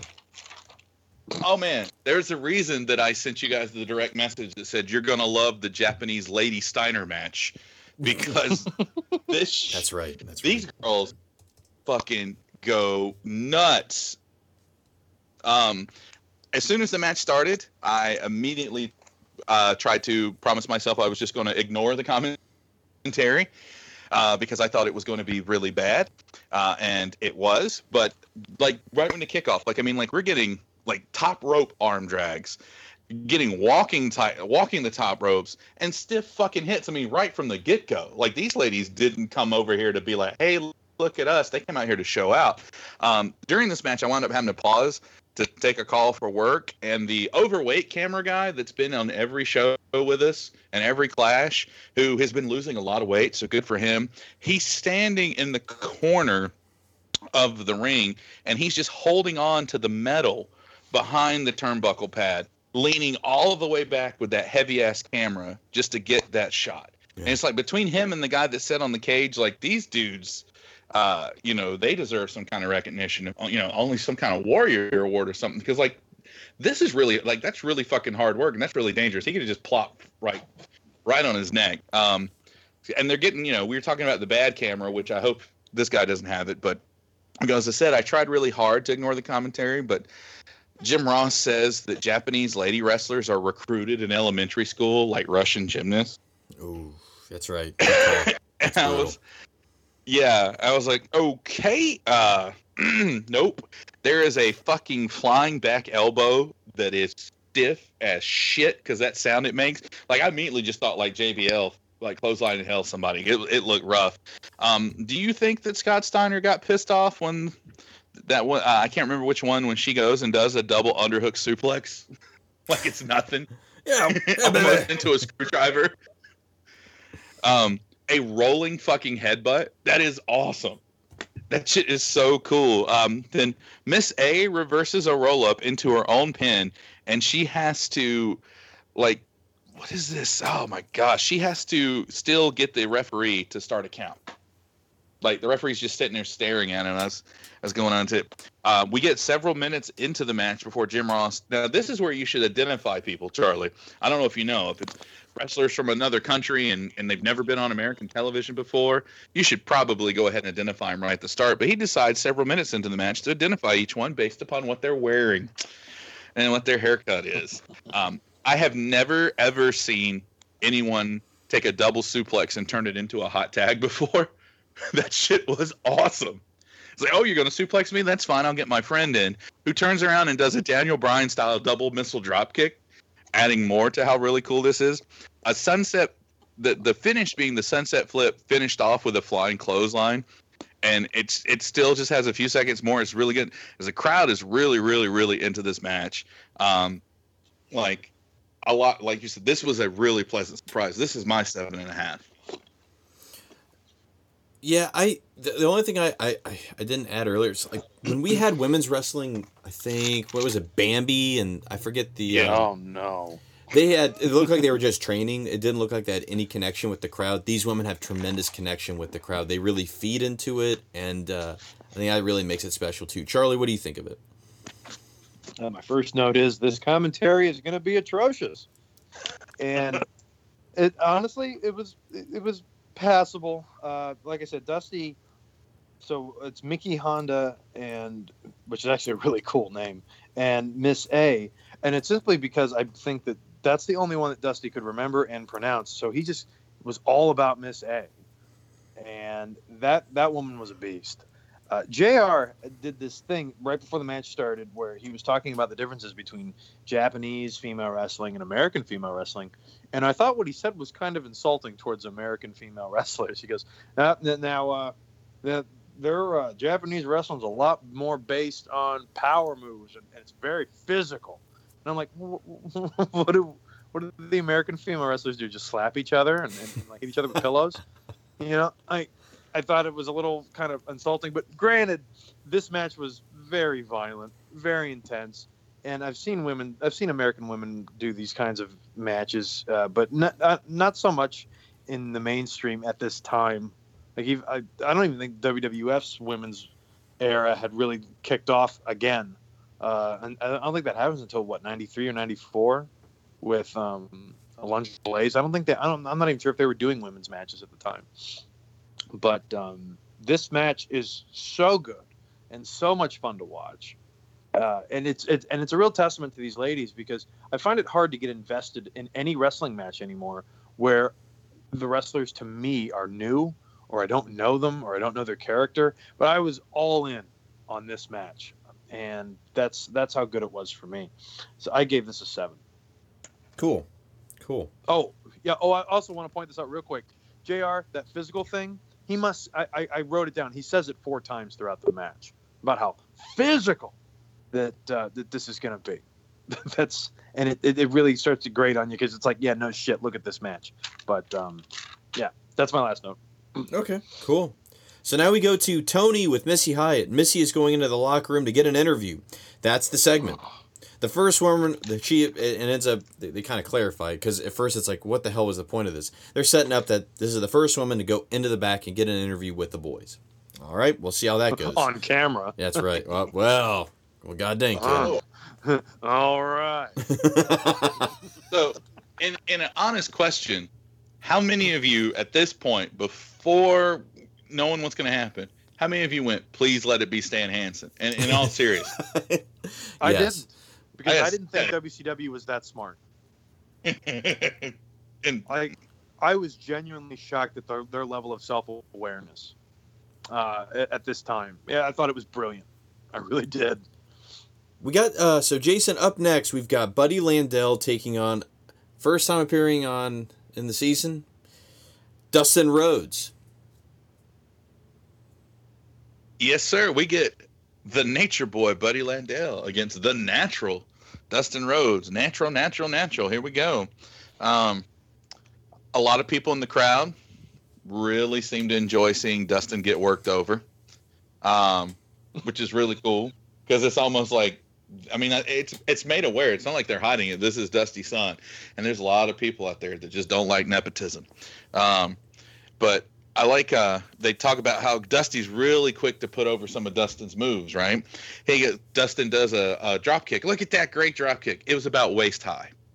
That was, and it wasn't supposed to be like a drop kick to the knee like Jericho does, things like that. It was there. Buddy Landell gets to the top rope, and you start hearing, "Get him, Buddy," from the crowd. Buddy turns to the crowd and says, "Oh, he's going to get it." But it's just as Dustin comes up and like nails him right in the gut. So it's kind of sad. The Bulldog is an underwhelming finish because it seemed in the sense that it's really difficult for the guy to take it and still sell it like if there's any other way besides just laying face down. So, I mean, it doesn't look devastating. Not to mention the fact that one of the Japanese wrestlers just stole all the thunder because those poor, pitiful ladies did it to each other, and that still wasn't the finish. But it's just... But there is something cool. Even though I didn't get a lot of notes in this match because it was kind of boring, but there is something cool to me about a Ric Flair knockoff fighting the son of Dusty Rhodes in his first WWE pay-per-view match. WCW match. So I mean, I gave it a 4. All right, Chuck, where are you at on this? What, a 10 count elbow? Yeah, he does that. Like, I wanted to boo him right there. I was like, yeah, so he takes what basically amounts to his father's most famous move, the elbow, the bionic elbow, and I'm just going to do it 10 times in the turnbuckle. I'm like, dude, you're the son of the guy with the greatest elbow in wrestling, and if a 10 count elbow can't get like a 14 count at least, like in terms of a pinfall, then you just buried the move. I thought that was really dumb. And you can tell Dustin's new, because I love Dustin Rhodes, or Gold Dust, whatever you want to call him, but not like this. Buddy Landell, I like him a lot. I like not so much his wrestling style, but just the way he knows how to work a crowd. Yeah, it's a lot of fun watching him do that. The Bulldog finish is, I mean, I always remember that being Rhodes' finisher, and so it doesn't really bother me. I think, yeah, so I remember when I used to watch WCW as a kid, I mean, Sting, of course, was my favorite, but I remember I always liked Dustin Rhodes, and I think it was just because I was supposed to. And I would always pop for that Bulldog, and I still do, I guess. And so I don't really have a problem with the finish. The match is kind of, it starts off fast paced because Dustin's in charge, but the second Buddy Landell takes over, and this is where I think he kind of comes up a little flat. Once Buddy Landell takes over, the match slows to a crawl. Like you can have these types of old school type matches where the heel is in control for about 85% of them, but they can still be exciting. And I don't think Buddy has enough to work with to carry a match for 6 or 7 minutes or so with being the dominant force, because I feel like it's just rest spots and basically cheap heat with the crowd. So it's a little underwhelming. I gave this match a 5. I also have it at a 5. I think Dustin goes. He is out. He is gassed fairly quickly, and that's why because I thought the same thing. I was like, man, Buddy really slowing this thing down. I was like, I wonder if he's having to slow this down because Dustin may not be in the best of shape yet. Obviously, I didn't think of that, and because he leads him through this match beautifully. Like he really guides him through this. Like as far as like a debut match goes, like we've seen plenty of guys who've had really, subpar openings, like opening matches, like on or first time pay-per-view matches. This is pretty good. It's all right. It's not the worst. I don't think Dustin looks terribly green in this, but at the same time, like, yeah, doing that 10 count with the elbow was like, dude, what are you doing? What's going on with that? I mean, Jim Ross in the 21st century would not approve of this at all. There's an explosion in the business. They're stupid. Theoretically, it should kill him. Right. It really should. But, yeah, I don't... They always tell you to punch with your elbows. Yeah. Yeah. So, yeah, I'm the same, right at about a 5. It's not too bad. Not too bad. But it does show where, like, Dustin Rhodes will be... It's amazing the journey this guy's about to go on as a wrestler. It's incredible. Now, is he the only still active wrestler from this show? Because I was wondering that. That's a good question. Although I'm going to say no, because I'm pretty sure the Rock and Roll Express still work. Yes, they do. On the Indies. Yes, Yeah. they do. Yep. So, Tony then briefly sets up Missy Hyatt just outside the dressing room door.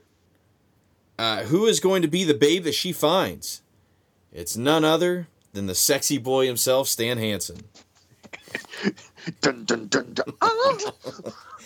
And he's ready. Yes. He is. He is always camera ready. And I'll give Missy this. She is a great sport.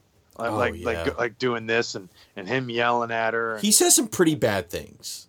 Yes, he calls her a heifer. Yeah. yeah. Calls her, get out of here, you broad. Like, I mean, it does not fit well into the Me Too era that we're in now. This would not go over well. This is definitely one of many things. There's someone else in the locker room with Hansen. Who is that? I've gotten a couple of screenshots. Like there was a guy right next to him. I was gonna say I didn't see it because once I saw Stan Hansen, I just glazed over with joy. And I don't mean I only regret that Hansen wasn't in there with his cowboy hat and his vest, but still just wearing a towel. I wish that was the best. But still had jaw coming out of his mouth. Yeah. Like he goes into the shower with jaw. Yeah. Good call. No, it's so great, and I think they kind of heard it a little when they come back, and there's Tony Schiavone who's basically reacting like we are, and it's like, okay, that's a little too aware, but doesn't ruin the moment as is. Python in WCW. Find it very hard to believe that that's Missy Hyatt's first time in the men's locker room, though. There we go. There we go. There it is. She was one of the reasons that Buff became a wrestler. Oh, Do tell. Man. Did he tell this to you in the concession line? He sure did. I told him I knew who you used to be. He's like, well, man, I get it. It's Hyatt, right? No, when he was on Austin's podcast, and I was spite listening to it years ago, and he was like, yeah, I just lived in the same apartment complex and with Missy Hyatt, and I'd go to the pool, and she'd come and she'd go, you got a great body. You should be a wrestler. Like, it's like, I'm sure that's all that conversation was. It's like, now get over here. Yeah. Good job. So Buff was Me Too'd by Missy Hyatt. Oh, God. Let's go back to your place and watch Ice Age. I got Ice Age Extinction. Oh, I haven't seen that one. No one has. It's a little scary, so don't feel free to get under the blanket. But hang on, I got to go ask my mom, Judy Bagwell. I never go anywhere without her. I keep her on a pole in my house. Judy likes to watch. Yeah. Gross. Also, Judy Bagwell, also still an active wrestler. I don't know. So, Charlie, up next we have the Royal Family, Jack Victory and Rip Morgan, taking on... Why do you punch that so hard? Because this is an awesome name. Rip Morgan. Yeah. They're taking on we've seen these guys before, just under a new name, the Young Pistols.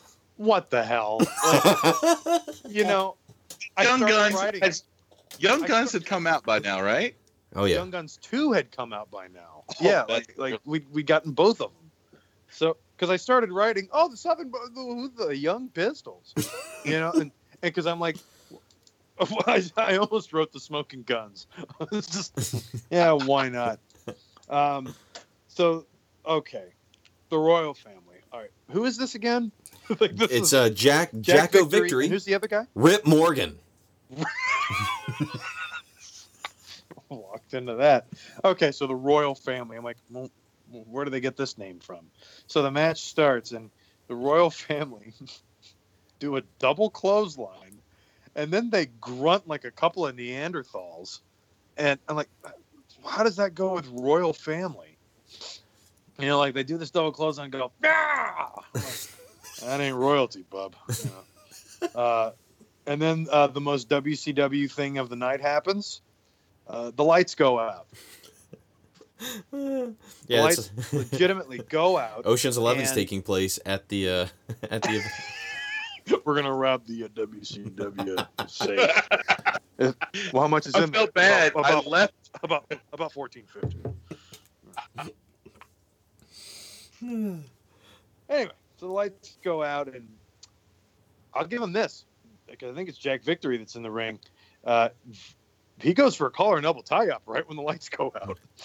Just like get him in the nuts a couple times. There you go. And the lights slowly start to come back on. And there was one point where I was like, that lighting looks better than the lighting they had. Because I simply thought that because it masked the capacity crowd a lot better than the regular lights that they did have. Yeah. So the match goes on, and it goes on, and I actually wrote this down because I just thought it was interesting. I legitimately zoned out, and I started thinking for a while about Hulk Hogan versus Shawn Michaels at SummerSlam 2005. I don't know why. I just started thinking about that match, and whether or not Hogan was even aware of what Shawn was doing to him in that match. Because it just Hogan plays it off like it's nothing. I'm just like, I don't know how that's possible. But then I snapped out of it, and it's right into a bear hug, and I'm like, oh man, like that's when I should have zoned out. There's a spine buster. By this point, the match for me completely wore out its welcome. And then, just as I was about to completely throw in the towel on this, Tracy Smothers brain busted himself. He was up in a suplex position, and who's his partner? I can't. It's Scott Armstrong. It's okay. So Scott Armstrong. So Tracy Smothers is up in a vertical suplex, and Scott Armstrong. I forget. Shit. Yeah, it's Scott. Okay. It doesn't matter. It's Steve Armstrong. It's not the referee. Okay, Steve. Damn it. Oh, excuse me. No, I'm yelling at myself because I was yelling at myself because I don't want to get somebody to message me again and start yelling at me. I don't like when people message me. No, that's not true. So Smothers is taken up in a vertical suplex, and Armstrong drop kicks whoever it is that's holding him up, and then like legitimately, they both fall, and it looks like Tracy Smothers landed on his head and brain busted himself. But I don't even know who won this match. Who won this? Young Pistols. Young Pistols. Oh, did they? Yes, they did. Oh. All right. Yeah, that's the spot because then somehow Smothers gets brain busted, but in the process he's able to cover Morgan for the win. It's incredible his recovery rate. So I guess for whatever reason I gave this a 4. Wow, I'm shocked. I really was expecting like Charlie was going to give this the deuce. I think I was really entertaining myself with the Hogan Shawn storyline. I'm glad I am not the only one who spaced out during this match. This match I goes really on. did. I just checked it. It goes for 12 minutes, which is like compared to the other matches. For real? Yeah. Put them in the York Foundation. Oh yeah. That's. Every single match is going to be below 13 minutes. Like, my God, these are long matches. We have Jackson Victory and Richard Morgan. Jackson Victory. Jacques. All right, so Jason, what do you think of this, man? Well, on the way out to Gorilla when Dustin was coming back from his match, do you think he looked at those gold jackets and went, "That looks good. That looks real good."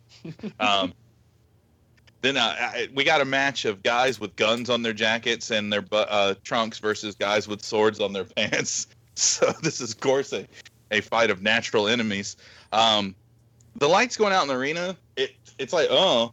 But like you said, Jack Victor, real quick to get back into it, because whichever one of the Young Pistols, those interchangeable two guys, stands there. You see his silhouette kind of like shrug, like, what do we do? Which is really neat. It's at this point when I noticed really how much room isn't between the two rings, because Jack Victory has to enter the ring to then exit the ring on the other side. And at first I was like, Jesus, Jack Victory, you're so big. And then I noticed there's like less than 6 inches of space between those two, the two poles. So it's not good. I spaced out way early in this match, Charlie, because I was looking up the intro to Quantum Leap so that I could write a joke about the Macho Man. Who did Sam leap into? Oh, well, because have you seen, there was a video of a kid saving his fat friend from getting eaten by an alligator by jumping off of the rocks and doing an elbow drop on the alligator. And it's like, did he put his fingers in the air? No. This is what happened when I was watching. I'm like going, oh, it's the video. You see all these people go, go, go. And I just see this kid on the side of throwing rocks. I was like, why are people cheering him throwing rocks at this fat kid trying to swim? And then you see the alligator's head. And I'm like, holy shit. And what's cool is the kid's throwing rocks. He's throwing rocks. And there's like a second where the kid stops what he's doing.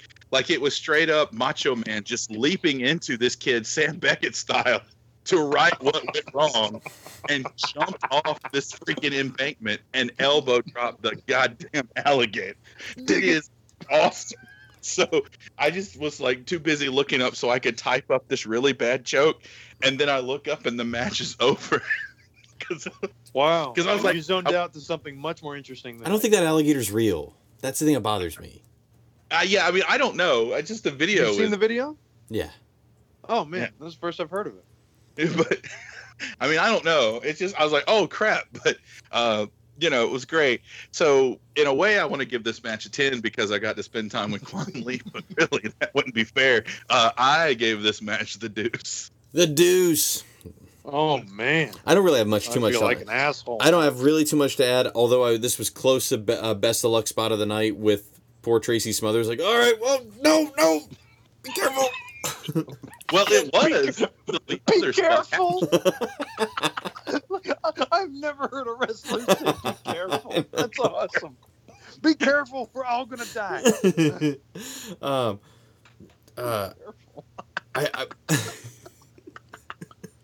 I'm pretty sure like a wrestler sitting on Road Warrior Animal's shoulders, like saying that to Hawk right before. Be careful. I'm pretty sure Stallone says it to Estelle Getty when she's out of control driving and Stop Her, My Mom Will Shoot, and she drives the car into the trash truck. He says, "Be careful." Stop Her, My Mom Will Shoot. Oh no! I gave this match a 3. It's pretty bad. It's way too long. I'm not sure if I enjoy the Young Pistols, even though I can kind of understand why they're like, you know what, we're going to be going to places like Phoenix. Maybe that's what it was. Maybe we need to change this up a little bit. And what is this young stuff? Yeah, like they look like mid-30s, early 40s at this point. Tracy Brothers just stopped aging in the face and just like whittling out. The old Pistols, yeah. It just doesn't sound right, but I love it too. It's like meet the new team, same as the old team. No. So here we go. We go to Tony, who's with Diamond Dallas Page, who's hyping the Fabulous Freebirds versus Doom. He's now in the corner of the Fabulous Freebirds. He then says Teddy Long has a peanut head. Teddy storms the stage and says, "Homie, don't play that."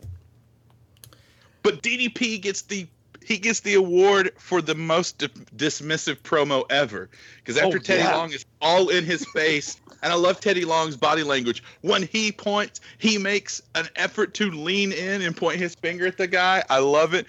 And he does the "homie, don't play that." And DDP just goes, "See ya, homie," and just goes right back into his jam.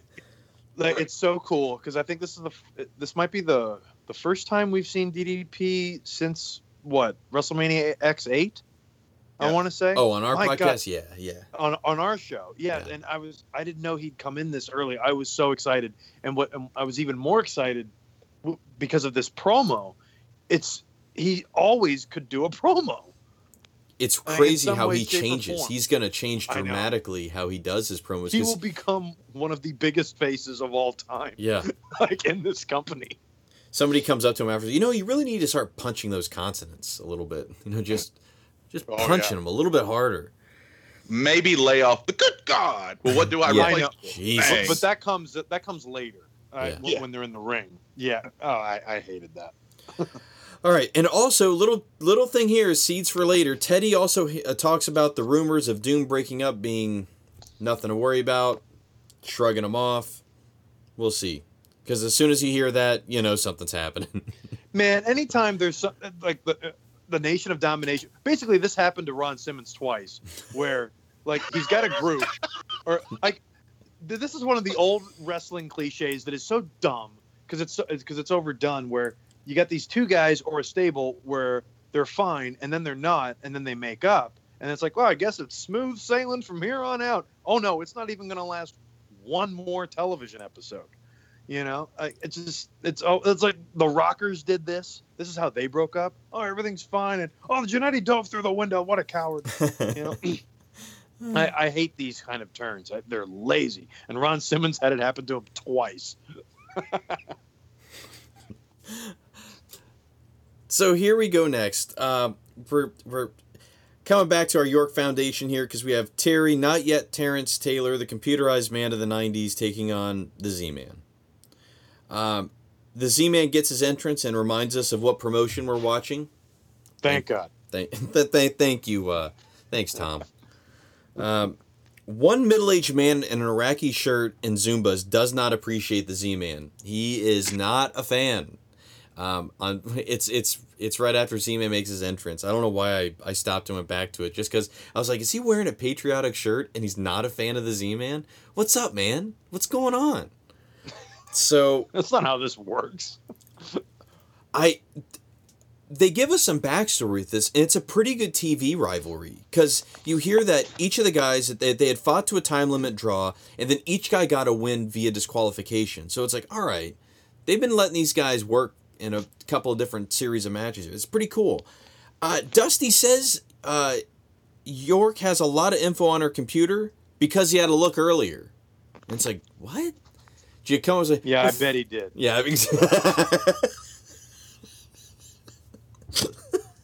I hated that. I know. Dusty is told by Jim Ross that staunch means stern. Not exactly, Jim. It's not. That's not what staunch means when you want to say that somebody is a staunch whatever.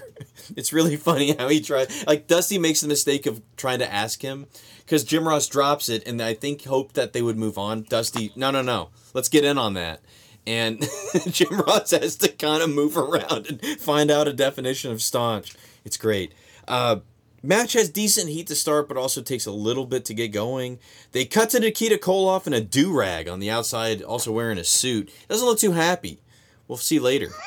Because he's talking to Jason Hervey. He's asking, what would you do if I sang out of tune? Man, I was expecting Savage.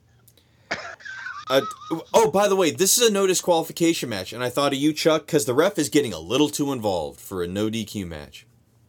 I will make a point about that. I will make a point. Because I began to notice a pattern starting with this match, and it's the second most WCW thing I noticed for the night. But yes, this is a no DQ match. The finish comes. Z-Man hits a crossbody, but the ref is distracted by York standing on the apron. Z-Man checks on. He's like, "What's going on here?" And he gets rolled up by Terry Taylor.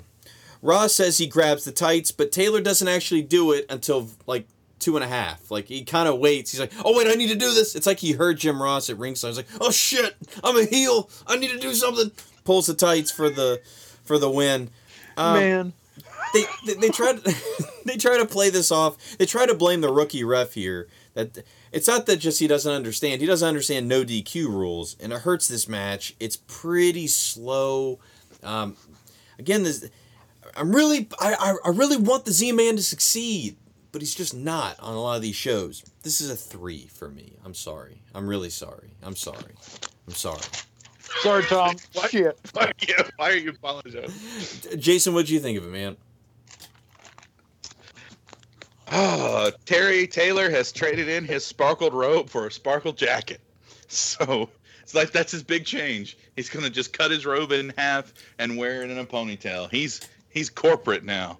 You know, he's got no chance. The thing I don't like is Terry Taylor is playing the cowardly heel way too much for this to be a no disqualification match.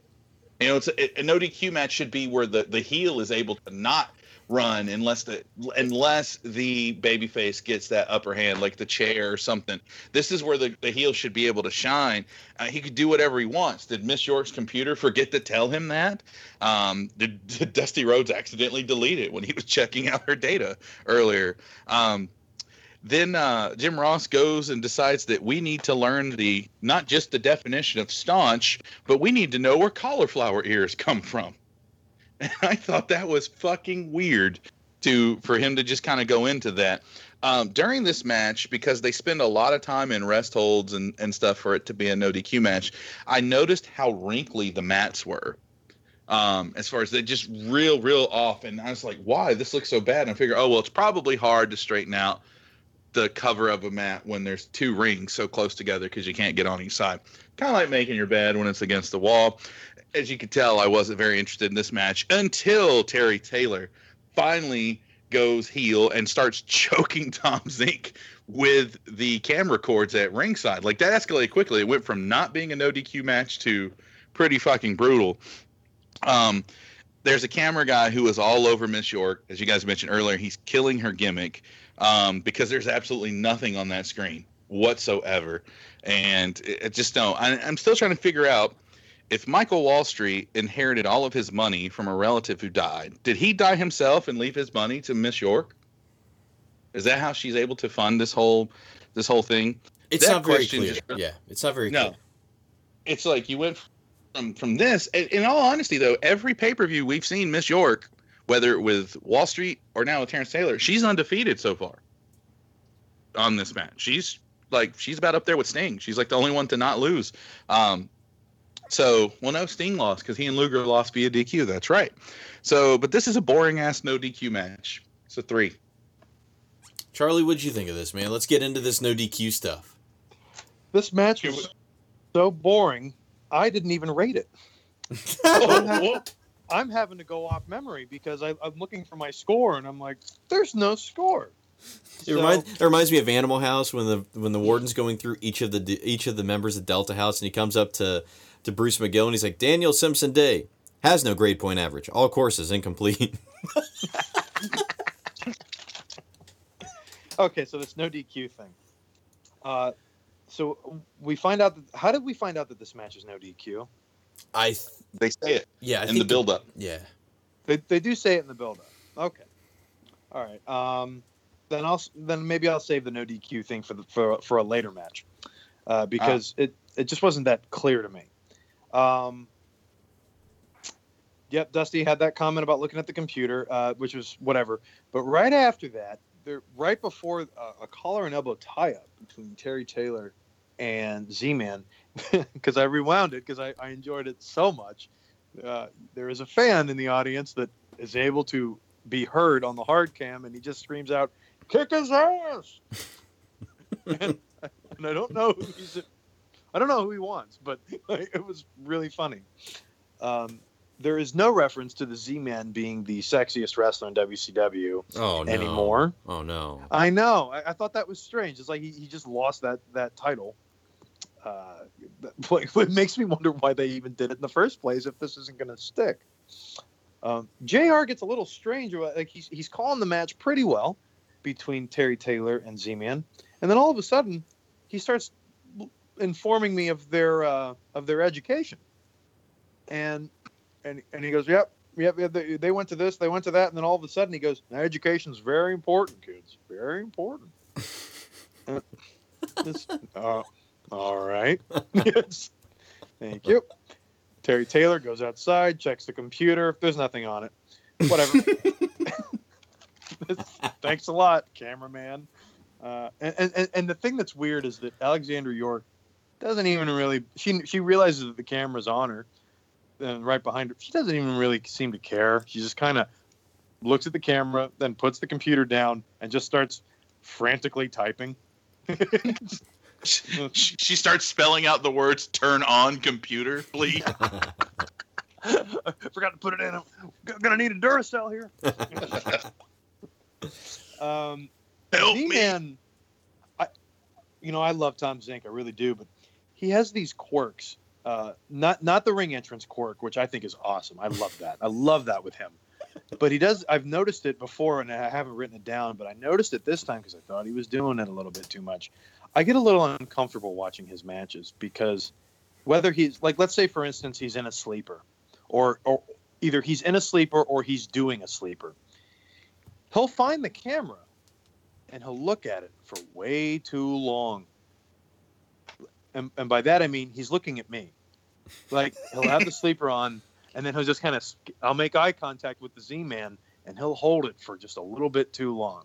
And it's weird. He's not making a facial expression or nothing. It's just like, yeah, you see that? Yeah. And he did this a couple of times in this match where there's the camera and I'll just look at it longingly. And I don't know why he does that. It's very strange. Z-Man does a really cool super kick that looks pretty good. There's a thing going on here with these characters, Terry Taylor and Alexander York, that I'm trying to figure out. So Wall Street's gone. He's out. And Terry Taylor's in. And it's one of those things that, and they used to do this a lot back then when a wrestler would leave.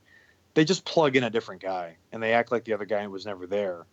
And it's not even like this Terence Taylor thing is a new character. It's like they literally plugged him in and picked up where Michael Wall Street left off. This doesn't feel like a new thing with York and Taylor, like at least their unity. It feels like if this was the first time I'd watched this year or this season of WCW was this show, I would think that this had been going on for a few months and a few pay-per-views. And I just find that a little strange. It just already felt like old hat at that point. Even the one thing that she mentions that makes it feel somewhat new is that they're always looking for new members. Royal Family could use some help. Or maybe the Renegade Warriors, who are conspicuously absent from this show. So Marcus Youngblood and Christopher would be great. Because when you become part of the York Foundation, you get a formal name. That would have been so cool. Right. I was a little upset with this part of the match. As I mentioned earlier during the promo, Alexander York had said that the match would be no longer than 15 minutes and 28 seconds with Terry Taylor winning. 15 minutes and 28 seconds is never brought up in this match, ever. I know. Yeah. Not even once. And I thought, why not bring it up? It's literally the most interesting thing about this character, or about these characters. Yeah. And, I also wanted to point out, was Terry married to Dustin at this point? I don't know. That's one thing I was wondering too.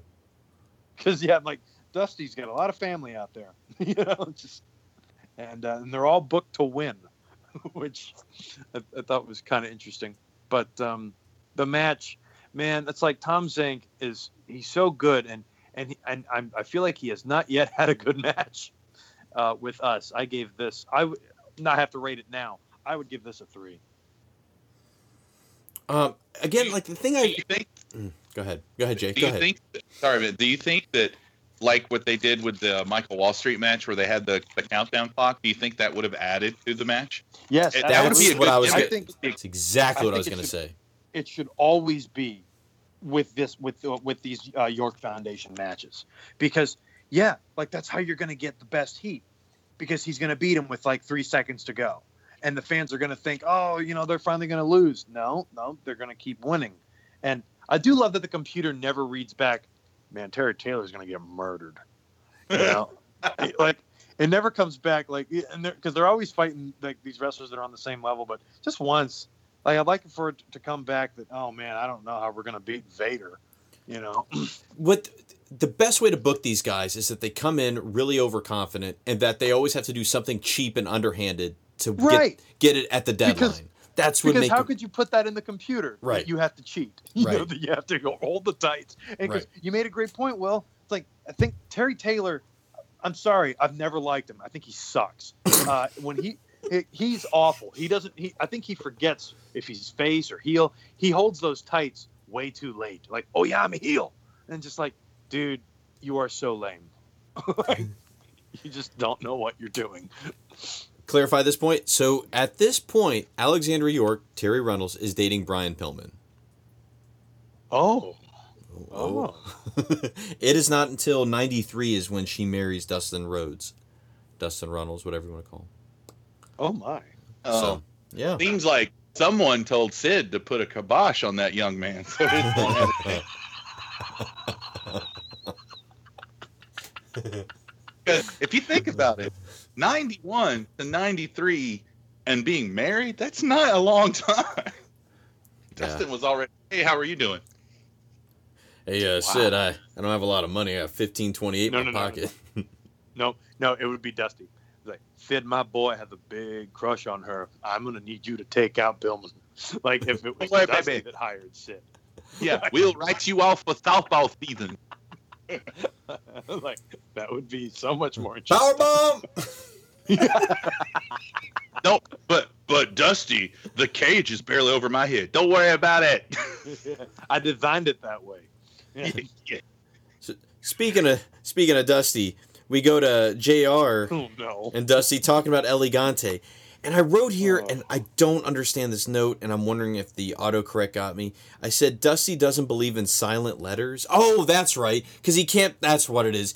He says El Gigante. Yeah, he says he keeps saying El Gigante. I don't speak Spanish, baby. So then, here's a segment. Paul Lee comes out wearing a Matador outfit. My name is Paul Lee Dangerously, which I popped at, that he was starting that early on, that he would set up his promos that way. He says, my name is Paul Lee Dangerously, and this is the Danger Zone. And then he proceeds to go all MAGA on the Latino fans. I wrote that too. Yeah, my only note for this segment is Paul Lee Dangerously, Agent of Ice. That's perfect. Premiering on ABC in the fall, Agents of Ice. Yeah. Starring Agent Coulson. Aren't you dead? I wish I was.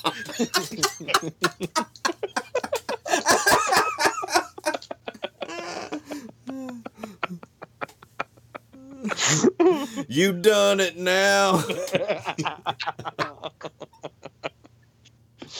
Oh, God. He accuses everybody who's Latino fan of they're all illegals. He then introduces El Gigante, who Paul Lee calls the illegal alien. That's kind of mean, because El Gigante is a weird-looking dude. I mean, he just kind of lumbers to the ring, and I mean, it's just. I like the idea of the illegal alien as a character. Yeah. Now that I think of it, like the finishing move would be the deportation.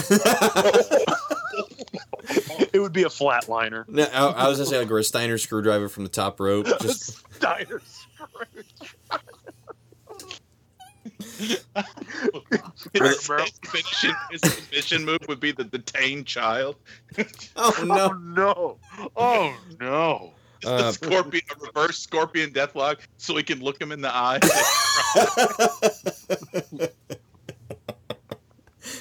Paul continues the MAGA attack on Elegante when he accuses him of trying to steal Ric Flair's belt by being the ref for Sting versus Flair in a cage match. Elegante says he doesn't speak English. Then why'd you come out here, you dumb idiot? like that cracked me up. I was like, dude, what'd you think was going to happen? You're going to come out here and speak Spanish to another guy that spoke Spanish? Paul then throws his sombrero at him. Paul is body slammed. Elegante puts on the sombrero. The end. Man, I'll give him this. Paulie took a body slam, and that was the one thing that I thought worked. You know, because you don't see Paul take too many bumps. No. Wow. But other than that, what a segment. Well, hold on. Wait a minute. What is this? I have one note from. Oh, sorry. It's the next thing. Sorry, I need to cite better. There we go. And so then we go next to Tony Schiavone with Hiro Matsuda and the Great Muta. Muta looks like he spaced out and was thinking about the SummerSlam 06 match too, because he just closes his eyes. I was thinking Muda's about to pull a Jeff Hardy. He's gonna have his eyes painted above his eyes. Nope, he's just got them shut. It's awesome. And I like how the camera's like, well, let's check this out a little bit more. Wait a minute. Can we punch in on that? What's going on? And then he does the green mist. Yeah, yep. The mist. Yeah, he does that. But okay, this was the note I had. Tony Schiavone, I guess it was in the context of the green mist and what they were talking about with Muda, but he goes, "It is gonna be tremendous." And I don't know why I wrote that down, but it must have just been weird for him to just come out with that. So Schiavone and Matsuda, both of them just step back because Muda starts convulsing like a cat who's about to hack up a hairball and starts grabbing his throat to like cue up the mist, and they just step back, and it's really awkward. Like that. Yeah. So it's funny because they have this, and I don't know if it's not a pay-per-view. I don't think it's just a show that they do in Japan. But I'll tell you, they've been plugging this thing for the last couple of shows. I think at Clash. I want to watch it. What's that? I'd love to see. I want to watch. I'd love to see Sting versus Muda in Japan. Yeah, and I'm pretty sure awesome. Flair drops the belt for one of those. He drops it, but they don't acknowledge that he drops it. Mm-hmm. I'm pretty sure, but we'll see. So up next, here's one where you can just kind of put your legs up and kick back and enjoy a couple of. Another cold one here. Yeah, oh yeah. It's Stan Hansen and Big Van Vader. Yeah.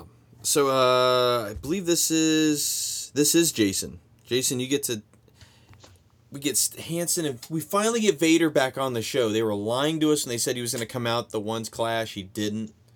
So here he is, and with the mask. Yeah. And it's great. I had to stop, when I watched this over a couple days, and I had gotten to this match, and I stopped, and then the next day is when he passed away. So I was like, I'm going to give it a week, so I don't go back and watch this match with sad nostalgia eyes. I want to be able to just watch it as it is. So, Vader's impressive with his entrance because he's just all menacing and monstrous. But Stan Hansen comes out at a fucking 11. He's got 2 whole packs of chaw in his mouth. He is screaming and slinging that rope. The crowd is hot. It's the crowd's we are ready for this. We want to see these two dudes just kick ass. Vader comes out and does his little ceremony, as Dusty and Jim Ross like to say, but his right shoulder just doesn't quite have the spray that the left has. It's a little limp. I thought he was going to do it again, but nope. And right off the bat, these two motherfuckers go at it. Stan Hansen looks like he's going to do a top rope suicida and then changes his mind right before he jumps and goes, I'll just do a bear hug over the ropes. And Vader just catches him and holds him, and it pulls Hansen over. These two are slugging it out. Hansen goes to clothesline Vader over the top. Vader doesn't go. He bends back, can't get enough lift, comes back over. Stan Hansen just shoves him over. Get over there. This is great. They get into the corner. They are knocking the shit out of each other. At some point, Vader gives Stan Hansen the ease up Ken Shamrock blow to the head because it is nasty. That's that move. He hits it, and you hear everybody just go, oh. Stan Hansen's laying there, and Hansen's chaw is all over the fucking ring. It looks like as it falls out of his mouth because it's still in there. I mean, I get when he's fighting, he's fighting Tom Zink or Ricky Morton or whoever, keep his tobacco in there. But you're fighting Vader, and you're going to keep that in there. You're going to choke because it's going to hurt. But the pieces are falling out, and it just seems like Hansen is just shitting himself everywhere he goes in the ring. It's kind of gross, but works. This is one of the most exciting potato fest I think I've ever seen. Because I don't like super overly violent deathmatch stuff, but I do like seeing guys that they're in there, so they're going to commit to the bit and work on it.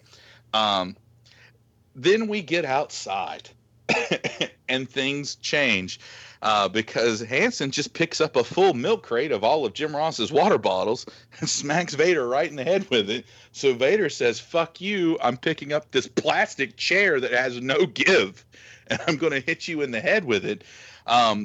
So they fight behind him. Jim Ross and Dusty are going nuts. And I'm going to go into a little bit about Jim Ross going nuts here in a second. But Hansen picks up a plastic, I don't know if it's the same chair or another chair from the timekeeper at that end of the ring, and picks it up and starts slinging this thing inches away as the fans in the front row get the full immersive experience as the legs of this chair are like scraping across their noses. It's pretty scary. I'm glad that kid won a contest to be there for that. So while they're out here going crazy, Jim Ross is like, I'm not paid enough for this. And last night was a G1 special in California. And apparently, whoever set up all the guardrails didn't connect any of them. Charlie, I don't know if you got to see any of this. Will was on Twitter a little bit, but they just put the guardrails there. They didn't connect them to anybody. And during a match between Jay White and Juice Robinson, Jay White like slings Juice right into the guardrail that's in front of the commentary table where Josh Barnett and Jim Ross are. And that guardrail goes through and it pushes that table back a good 3 or 4 feet. Jim Ross looks hurt for a second. Josh Barnett stands up and looks at the dude and says, "You done fucked up now." On his mic, on his commentary mic. And there's this whole bit, and we don't know if that spot's worked, but Jim Ross apparently wasn't filled in that this was going to happen, because Jim Ross starts going off on how unprofessional this is. The officials around here need to get their shit together. It was just a far cry of what it was. Yeah, it's freaking funny in a way, and it keeps going. Like, he just starts, and then Jim Ross goes into burying this kid for the rest of the match. These two are fighting on the apron. He goes, "Oh, look, we're on the apron," where everybody likes to spend a lot of time these days. Like, he gets pretty fucking salty. Then they calm it down eventually, but it's with this happening right here and it being so close. This isn't like later what we'd see during the Attitude Era where we've got the announce tables and here it comes and everybody knows the spot's going to come. It's like, these just two dudes that are, they've already fought to the point where one of their eyeballs came out. And they're right behind me. I'd be a little nervous too. But these two guys are hitting each other with these objects. And I don't know if this is the point you were going to make, so I don't want to step on your toes, but ain't no disqualification called. And they're hitting each other with chairs. So they get in the ring and they just let them go. I'm like, good, let these two dudes go. So Stan Hansen pushes Randy Anderson out of the ring and he comes up and disqualifies them both. I felt kind of messed up. But this is where we get Dusty's, "They almost knocked over my Cavassier, I mean water," comment.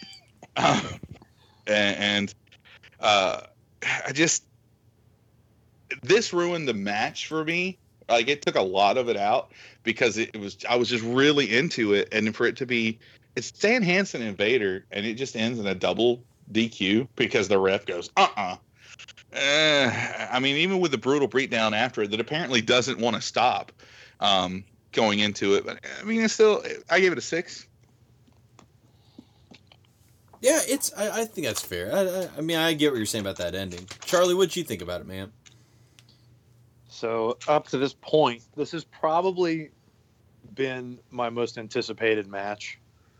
And when they announced that they were going to do this, I think at the last show we watched, Clash, I was so excited. I was so pumped to see what this could even remotely look like. Vader's entrance, yeah, I noticed that the thing with the steam or whatever the hell that shit is not coming out properly on the one side. I'm like, well. Sexy Stan Hansen coming out, and he had a really good ring entrance. And this thing just starts. Vader hits Stan Hansen with a massive lariat. Like, it's right out of the corner, I think. And I mean, it shook me. I was like, oh my God. And this was right around the time where, Stan Hansen's leaking chaw all out of his mouth. And Randy Anderson counts a 2 count on one of these moves. And then if you notice, if you're looking for it, Randy Anderson actually, with his bare hand, wipes away some of the tobacco out of the ring. And it's just absolutely disgusting. It really grossed me out. Stan Hansen does a great belly-to-back suplex on Vader. And yes, when they go to the outside, because I'm enjoying this immensely at this point, but then they go to the outside. And now I'm getting a little nervous. And I find it just very surprising that Stan Hansen broke out the weapons first. because it's like that takes some balls to do that to Vader. And then Vader with that chair, which it's like one of those chairs that you would sit in school, basically. I mean, it's plastic, there's no give, just waffles him with it. And then he picks up, which is just probably a contender for best of luck spot of the night. Vader picks up Stan Hansen and just drapes him over the guardrail. And I mean, it hurt me to watch that. And Stan Hansen, you can tell he's messed up a little bit, but man, he just keeps fighting. And this match is so entertaining. And it was at this moment that I wrote down in my notes, please don't end in a DQ, because I could feel it. You know how you could sense the DQ coming? Yeah. Sometimes you're like, oh no. You know, it's like in the old days when you'd watch the TV show and you'd be like, they've got 5 minutes left and they're not even close to wrapping this story up. This is going to be a 2-parter. God damn it. And like, this is the equivalent of that. And sure enough, Randy Anderson can't take it anymore. And he calls for the DQ. And I am beyond pissed. And apparently Vader was too, because for him, the match wasn't over. He continues the fight. He goes to the top rope and just waffles him with this great clothesline off the top rope. And then now the match becomes almost biblical in its violence with, I believe it's Vader wrapping the rope around Stan Hansen's neck. And, well, we're going to take this to the back. You know, let's go find Missy. Yeah. I didn't like the way you talked to her. You're going to apologize, right? That's right. It's like, I'm the babes you should have found. JR gets really mouthy with the outside violence. And yes, this is when Dusty mentions the Cavassier moment. But JR, I thought this was a very interesting use of this word.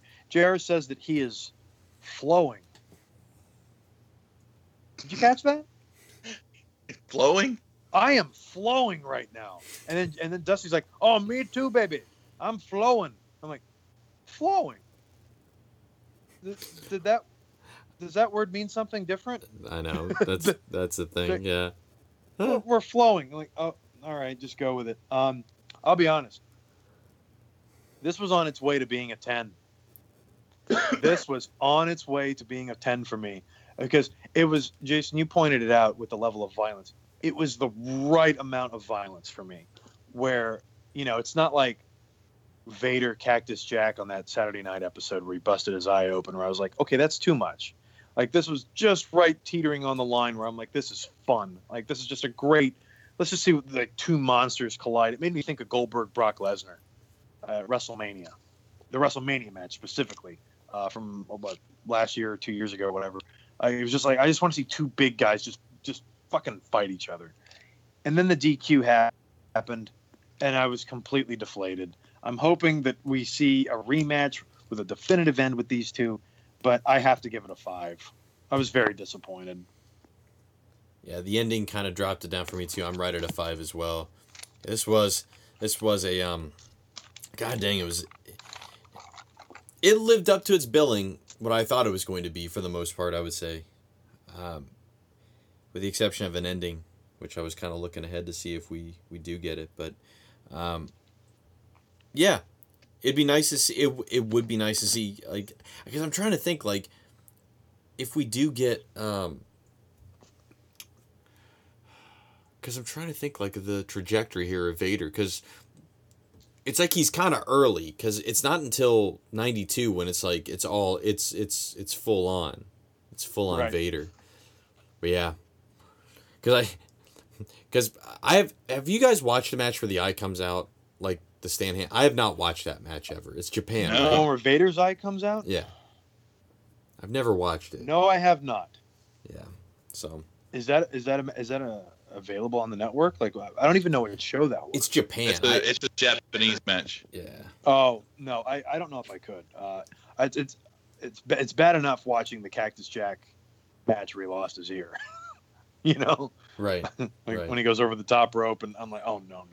Oh no! Don't say it and so. I don't know. But it's like if I had the option to erase Sid breaking his leg from my head, I think I would take it. Yeah. You know, that girl broke up with me. I need to get it out of my. No, I will take Sid breaking his leg over like any kind of heartache. That'll be my eternal sunshine. Just so the having to see Vader put his eye back in. No, I'm good. So now we go back to Dusty and JR, and they briefly talk about the U.S. title match coming up.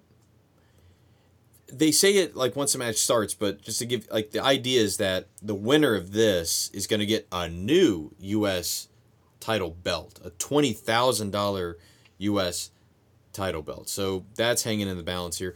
Luger and Spivey kind of picked things up from Jesus Christ. This seems like it was from Halloween Havoc. Was where they did this, where Spivey did the run in on Luger. Yeah. And it's just like, God dang, we're finally back to this. But Luger, I'll say this, Lex Luger's like run in this WCW period we're going through, he's taking on a lot of comers. You know, that's for sure. So here we go. We've got Dan Spivey taking on Lex Luger for the United States Championship. Charlie, what you think of this, man? I was wondering how long it would take for JR to start talking about football.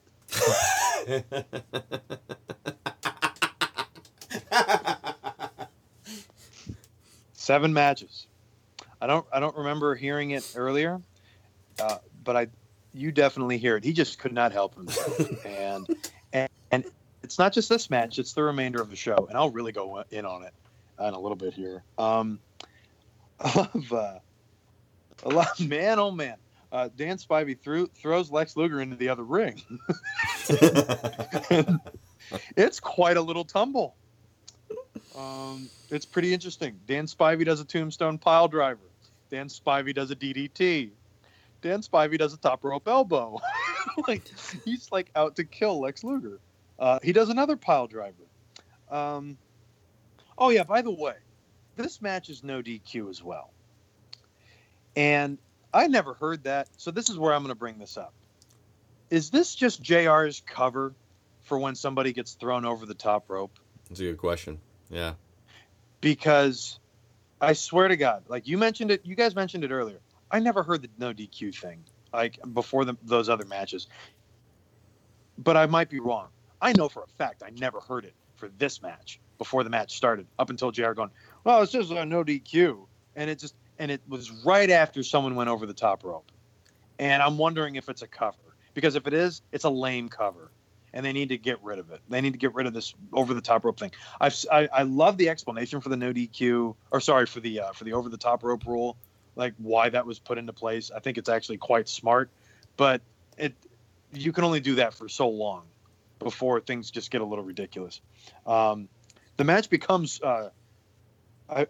I wrote it one way, but I'm going to call it the way JR called it. It's Football Tackle City here in Phoenix, and it's a shoulder block.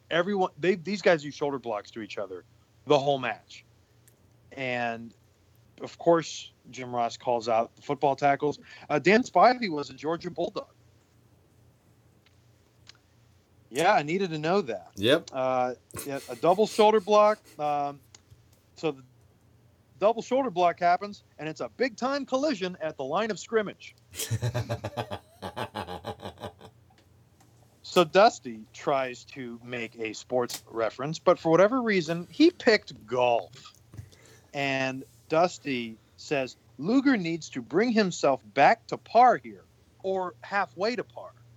Dusty, do you know what par is? No, baby. No, baby, I do not. Par is average. Par is literally a 2 out of 4. You know, he needs to bring himself back to average or below it. You know, like halfway to par. I'm like, he's already at halfway. He's getting his ass kicked. You know, it was a weird analogy to say. So it's no DQ, right? Why is there an in-ring 10 count? Because no DQ also means no count out. But there's an in-ring 10 count. Sorry. I think this was a bullshit thing that Jim Ross made up. It's just I would have just ignored it. Like he drew more attention to it by saying that.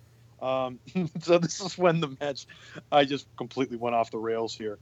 So Lex Luger wins with a total small package. And I wrote, the next note I wrote was boring, all in capital letters. This match sucked. This was ungodly, just fucking terrible. Lex Luger, like, as if he is one of the stiffest looking wrestlers. And I don't mean like he hits hard.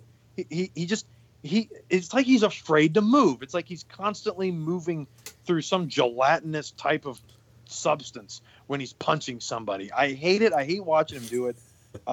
It's painful for me. And yeah, he did. And well, your little Photoshop thing, which is one of the best Photoshops you've done in years. That was really the only thing that was carrying me through this with any form of entertainment, because he does, Jim Ross doesn't call it out, but he did call for the torture rack. He did, and it's true. I feel like this is at least 65 to 70% of all Lex Luger matches. You want it? Sorry, When I call for the torture rack in World Tour or Revenge, I deliver. I will give you that goddamn torture rack. It doesn't matter. I'll even do 2 or 3 if the special lasts long enough. But my favorite comment of the match comes from Dusty right here, right at the end. One of the greatest matches I have ever witnessed. Yeah. I was dying. I was like, Jesus Christ! Like, who are they trying to build up here? This thing was awful. God, like. I have it at a 4, but I'm knocking it. It's a 3. Like, going back through it, this match was terrible. And really, I'm putting the blame on Luger here. I thought Spivey was excellent in this thing. But, God damn, like, they have no chemistry. And Luger is just a chore to watch. Remember, last show, he was at Clash, and he was like, he was wrestling himself or something that wasn't there. That's what you said. It's like, yeah. It just looked bizarre. So, yeah, I hear what you're saying. Jason, what'd you think of it, man? Well, I think it's really cool that as Dan Spivey is coming up the stairs right up under the falling sea, he sees the cameras are right there waiting for him, and he immediately gets that crazy look in his eye. He goes full Christopher Lloyd. It's like he sees, oh, Lex, give me the Genesis device. It is fantastic. He is just, Okay. Yeah.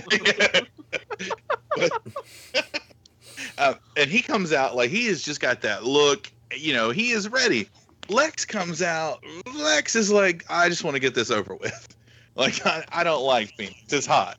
I'm ready to get back to Chicago, where, I played football for a second and then went to Canada and played football. I do want to know, how do you block an atomic drop? Because Spivey gives Luger an atomic drop that fully lands. It's not that he doesn't get off the ground. It fully lands. Luger just turns right around and clotheslines him, and Jim Ross goes, he blocked that one. I still don't know. At some point, they call Nick Patrick the supervisor of officials, which is great. That's a rowdy bunch. Pee-wee, put down the bourbon. Goddamn. Somebody's got to do it. I mean, it's like, king of beers, supervisor of officials. It's just so Missy Hyatt needs to go into the referee locker room. I'm hoping I catch a babe. It's like Tiny Pee-wee. He's a fucking tripod. She's just like, oh my God. Oh, no. Just Incredible comes out of nowhere. We go fuck him, Francine. Still, that was so gross. Yes, it's 1991, and Lex Luger kicks out of a tombstone pile driver like Roman Reigns kicking out of Zack Ryder's broski boot. I mean, it's just like nothing. Just tombstone. Like, no. Then Spivey hits Lex with a rude awakening, a DDT, and all that and the tombstone. All that's within 3 minutes, and Lex kicks out of one. It's amazing offense. Yeah, I just want to know, when you get the games and all the wrestlers have their ratings, those numbers, is Spivey like a 82? Spivey's moveset is right out of THQ, like either World Tour or Revenge. Strong grapple. Yeah. Okay. Yeah. Let's see what it is. Yeah, it's like he went through and just decided to make all the all the finishers are his fucking signatures and build-up moves. It's great. So He'd be one of Like those it was guys. an Like if 82. he actually got a special in that game, it'd be a bear hug. It'd be like, oh man, come on. Lame. Yeah, it would be because the worm. You just want to see a 6'8" guy do the worm. I That's think it. that's Jim the Anvil Neidhart's special. Now that I think of it, it's like, oh, of course it is. Yeah, Nobody knows what Jim Neidhart's special is because nobody uses Jim Neidhart in Revenge. Nobody. right. Like who would pick him? Unless you're doing a tag team with him and maybe Brad or Bulldog. Right. But oh man, and then Spivey hits that fucking elbow drop that could also be a finish because it looks just like Kairi Sane's elbow drop. Like I don't know how a dude that big curls himself into a ball in midair because Lex is only like 3 feet away from the freaking post. The crowd sounds hot. Jim Ross and Dusty tell us that they're on their feet, but the fans are on camera just sitting down. And one of them is yawning with a full stretch. Like, this is a big yawn. This isn't just like, oh, woo, it's bad. But this is when I noticed, when I see the guy yawn, this is when Captain Arizona caught my eye. And Captain Arizona, as I said, he keeps screaming the whole night at people, and I noticed it. And I'm like, man, is he on Luger or is he on Spivey? No, he is all over Nick Patrick, the supervisor of officials. He is pointing, you suck. Like at some point, he does the 3 hand clap to let a ref know how you're supposed to count, and it's Lex and Spivey are punching each other. Yeah, It's not I even- got this guy. I wrote this too. Nick Patrick doesn't know what to do with himself. He's like, why is this guy like yelling at me? Yeah. And what's great is at some point someone yelled at this guy to either sit down or shut the fuck up because he does this slow stoic turn like he's the Rock and Hogan at WrestleMania 18 taking the moment. And then I don't know if the guy who tells it to him is really big or what because he does the same slow and stoic move and then sits back down. But then immediately the next 3 count, he is up like in Nick Patrick's face again, and I love it. And this dude's at the end of the show, as I said, he's a standout all night. It's fantastic. The match ends with a power slam roll up, which could be kind of cool, but not from Lex Luger. And Dusty, one of the greatest matches I have ever witnessed. The moment he says that, I have a fucking flashback to season 1. We're like, what? They're like the second match in, and Shivani says, I think this is the greatest pay-per-view I've ever seen. Right. Like one of those, like, are you trolling kind of things? It's just either that or how much Cavassier did you have? You know, it's pretty bad. Like Charlie said, Spivey looks magnificent right here. But yeah, I gave this match a 4. Yeah, I have this at a 3 as well. I think, man, we talked about this a lot longer than I thought we would because this thing is just, yeah, it's not very good. I think it goes somewhere around 12 minutes as well. Yeah, that finish, I was like, that's good enough for the York Foundation. I know. Yeah, I'm more interested in this bit that happens next. This is interesting. So now that Luger wins, we got to do the presentation of this $20,000 belt. So we go up to Tony, who's with Grizzly Smith, a.k.a. the father of Jake the Snake Roberts. Am I correct on that? I think he is, right? Oh, I don't know if he is yeah. a fucking giant. Yeah. Oh, man. And he's with Nikita Koloff for the presentation of the U.S. title. Nikita gives a brief intro into praising Luger and then waffles him with the new belt. Which, Dude, were you just waiting the whole time? Just Yeah. like, just hit him. Just hit him. The- Yeah, I know you're going to. that belt didn't look like the U.S. title either. It looked like It also- the world title. Well, it also looked like it was about a half a pound Yeah. when The Nikita picked it up. half-pound Did a half pound, $20,000 championship belt bullshit. No way. We don't have to wait for people to have signs that say, why Nikita, why? Because Tony asks him why he did it. And we get this interesting tale of him sitting in a gym in North Carolina while all these title changes are going on. He What a back. I was Yeah, Nikita Koloff origins is one of the best stories I've heard in recent times. So Is this we learned he is Russian? right.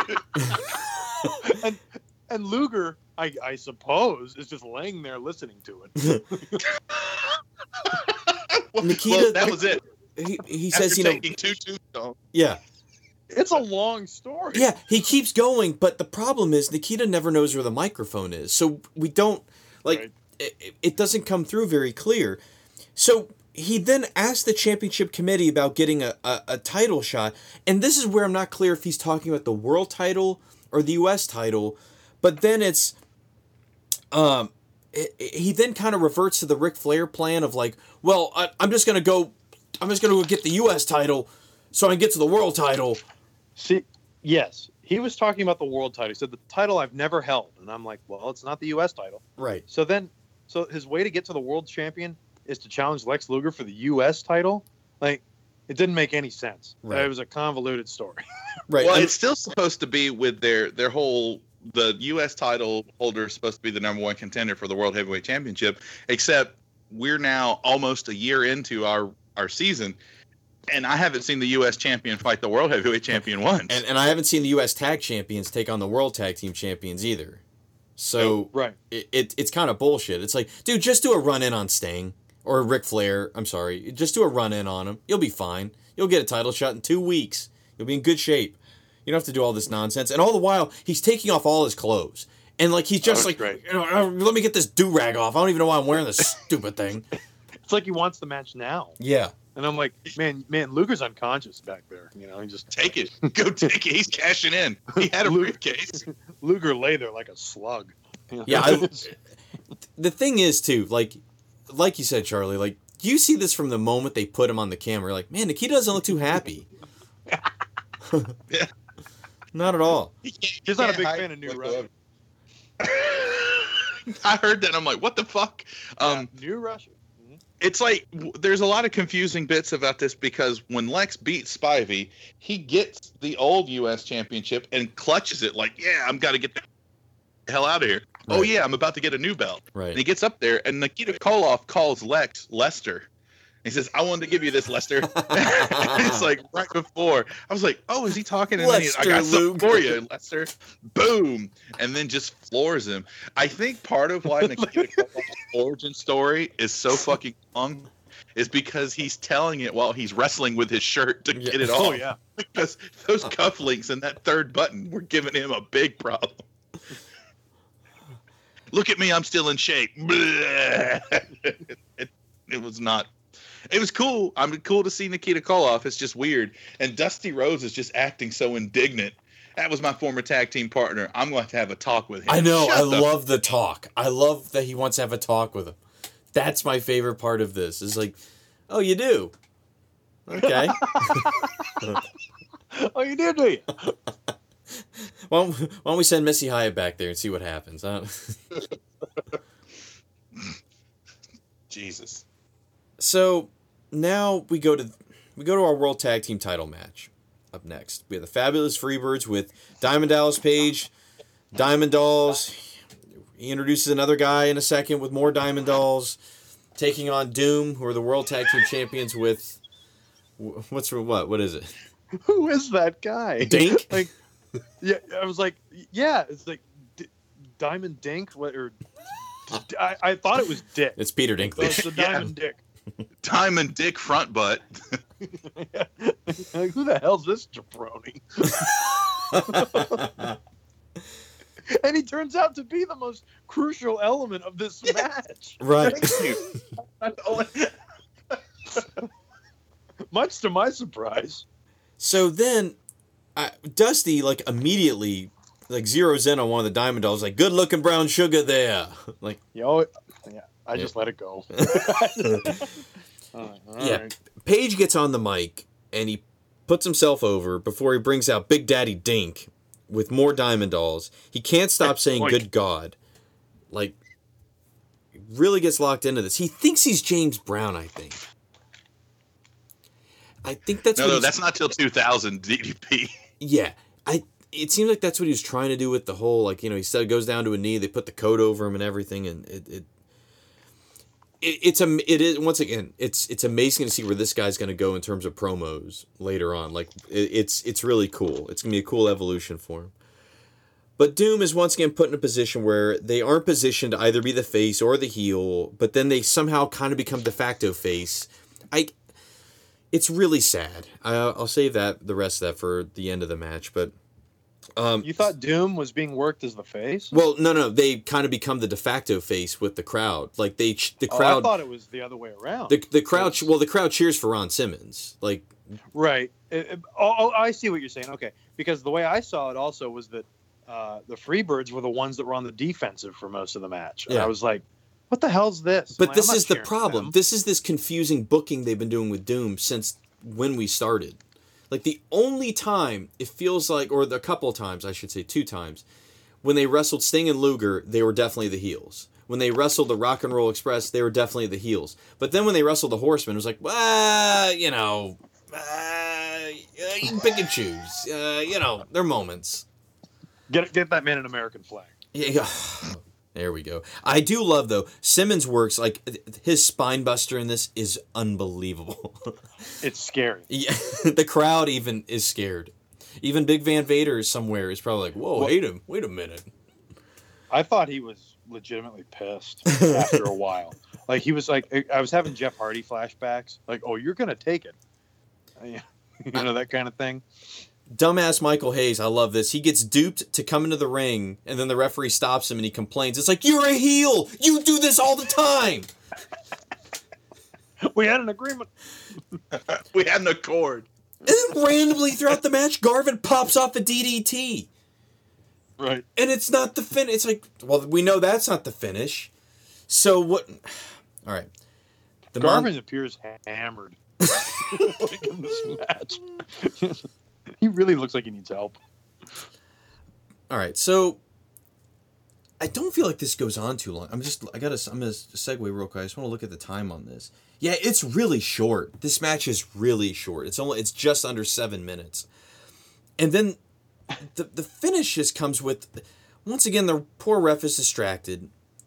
And then Butch Reed just levels Ron Simmons with an international object, a.k.a. brass knuckles. Garvin gets pushed into Ron Simmons for the pin. By Dick Diamond. Exactly. Hey, man, get on top. You got this, buddy. Shit. Man, Billy Gibbons with the assist. And so we have... I don't even know the last time we had a title change on the show. Besides... Felt important. Yeah.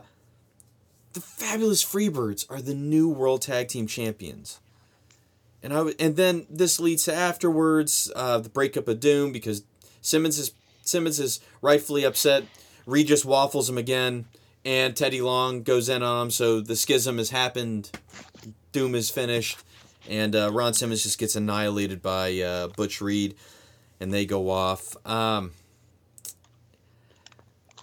get into the before. All right, I'll let you guys do I'll do my rating. You guys do your stuff, and then we'll talk about this tag team title thing because it's WCW as fuck, is what it is. I gave this a 4. I really wasn't super. I guess no. Wait, I'm revising that because I got zeroed in on after the first match, so I'm gonna dial it down to a 3. Okay, all right, because I was even it out. Yeah, there we go. Let's just be. I'm trying to be consistent here. Because, this was a way to go out for Doom, wasn't it? I guess it kind of seemed fitting since they were just kind of booked like shit this entire run. So, Jason, what'd you think of it? Did you like this more than a 3, or what'd you think? Well, I know that if I had never, ever watched wrestling before, or hadn't watched it in a long time, and saw this entrance, I would think DDP is the star of the show. That's a good point. That's because he's like 2 inches taller than anybody else on stage with him. He's in the middle. The Diamond Dolls are draping on each side. The Freebirds come up, but they're all just sashaying their way. It takes them forever to get down the ramp. Like, they keep doing their little shimmies, and I think at some point someone just says, come on, because then they finally start walking normal. Then they get back in the ring, and then here's more of this, it's DDP, good God, like a fucking Pokemon named Good God. telling what's going to go. He's like, I'm going to introduce someone else. And for a second, I was like, is this where Scott Hall comes in? And then no, you get a guy who looks like biker Danny DeVito from Batman Returns coming out, just walking to the ring with his own set of diamond dolls. And then they all get in the ring, and these guys like form a fucking friendship circle. And then DDP's like, I'm their manager, but I gotta go. Bye. What the fuck is that? I've done my part. Then here come Doom, and it's like there's Teddy Long's walking with Butch Reed, and then Ron is kind of dragging, but everything's supposed to be fine. And I'm really rooting for Doom. Thank God that I'm glad that Michael P.S.A. and Jimmy Garvin weren't like, hey, you ready to go all Confederate when we fight Doom? No. It's just like some guy goes, no, because I think that would have been god awful. And then the match finally starts, and Ron Simmons is right off the bat just power slamming the shit out of people.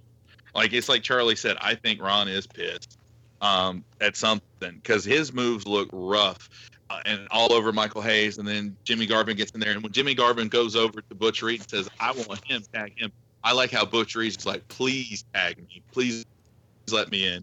And the commentators zero in on that. I'm like, that's good. You're making it where these guys aren't sweating the Freebirds. But one thing that's kind of more than kind of annoying to me in this match is how Michael Hayes is prancing in the ring. Not just like, ooh, look at me, I'm eating up time that he's normally doing. There's a spot where I think it's Butch Reed has him in a gorilla press slam. He slams him. Jimmy Garvin runs in. Butch Reed then picks up Jimmy Garvin, and Michael Hayes just kind of frolics over to him and punches him. Like, they're really in like 80s Freebird mode as far as their movement. And I think Jimmy Garvin, I know you say he was drunk, but he's working his ass off compared to Michael P.S. Hayes. Garvin's taking sunset flips. He's taking all these big bumps. But then we get the miscommunication with the brass knuckles, or as Jim Ross says, Nux, like 80,000 times. I cannot stand the way this motherfucker says it. The Nux. Oh my God, the Nux. Having flashbacks of the Attitude Era where every other fucking week someone was getting beat to death with Nux. So I hate it. But the replay is when I noticed how integral to this win that Big Daddy Deke was, as he grabs Jimmy Garvin, pulls him halfway through the ring, and then pushes him on top of Ron Simmons. That's a good manager. That's the best managing I've seen out of anybody in a long time. But, this match just sucks. I don't know. I don't know if it's because I don't like Freebird or what, but I had to give this bad boy a 3. Charlie, what you think, man? I'm on a similar wavelength. 7. Pretty much covered it all. So I'll just mention the things that I noticed that haven't been mentioned. Ron Simmons was number 50 for the Florida State Seminoles. He's Burt Reynolds' favorite wrestler. Ron Simmons has played in 2 Orange Bowls. All right. And the international object is used, and then about a minute later, Jim Ross calls it a foreign object, which I thought we weren't doing. But apparently it's WCW, because fuck you, that's why. I really didn't like this, but I gave it a 4. All right, 2 things with this. So the funny thing about the Freebirds winning, I hated it, first of all, before I knew this note. I was like, are you kidding me? These guys are getting the belts. This is terrible. But then I read this note. Would you guys be surprised that by this point the Freebirds had already lost the tag titles they had just won in a TV taping to the Steiner brothers? Oh, Jesus. They technically have a title reign of -6 days. Because 6 days before... They went back in time. They had already taped it. The Steiners have already won the World Tag Team titles by this point. So that made me feel a little bit better. Because I was not happy at all. Because last show, they had seemed to kind of build towards this. And I was like... And even after Starrcade, where they had... You thought was the blow-off of that feud with Ricky Morton and with Tommy Rich. It's like, nope. These guys are on the upward swing. So I was like, oh my God. Why? Because they suck. Like, I mean, again, Charlie, you've mentioned it, and Jason mentioned it too. Like, respect where they come from. Respect the history, like, the stuff with WCCW, with the Von Erichs. But this is not good Freebirds at all. Oh, it's terrible. Like, DDP is a nice little shot in the arm, I guess. Yeah. But it doesn't work. And I'll say this, too, because I was really confused by this. So Ron Simmons is basically being booked to be the face in the Meltdown of Doom, which is weird because Butch Reed, wasn't he the one that accidentally hit Ron Simmons? Yeah. Yeah. And the reason I say that, usually in situations like this, it's because it's the Owen Hart thing from Survivor Series 93. Brett accidentally hit him, and that's what made Owen turn heel. But Butch Reed hits Ron Simmons, and that makes Butch Reed turn against Ron Simmons. Well, you know what I mean? Well, Teddy Long does yell, "That's what you get for costing me the tag team championship." But Butch Reed was the one that hit Ron Simmons. Yeah. It's backwards. It should have been the other way around. Right. But anyway, that's one of those WCW things I picked up on. I was like, no, they didn't do that right. But but of course, Ron Simmons needs to be the face. Right. This is gonna be a cool year for him. I'm pumped for him because hell yeah. Yeah, he gets the next year and probably some change. I think it's like a year and a couple months. He's got a pretty cool run. The other thing, because I don't think it's such a big thing in the next match, Philip sent this to us, and it's awesome. And this is just for you, Charlie. This is just for you. I saved this for now because I knew this would be the match where it kind of reach its peak. There are, from Jim Ross, 21 football references on this show. Dusty Rhodes adds in 3 more himself, making 24. Thus, there is a football reference every 5 minutes on this show. That's more than double how many matches there are. Because I'll give him the credit for taking the notes. I've been thinking about doing this for several shows, and I just don't have it in me. I'm like, I'm going to be writing all day, trying to keep track of the fucking football notes. So, good.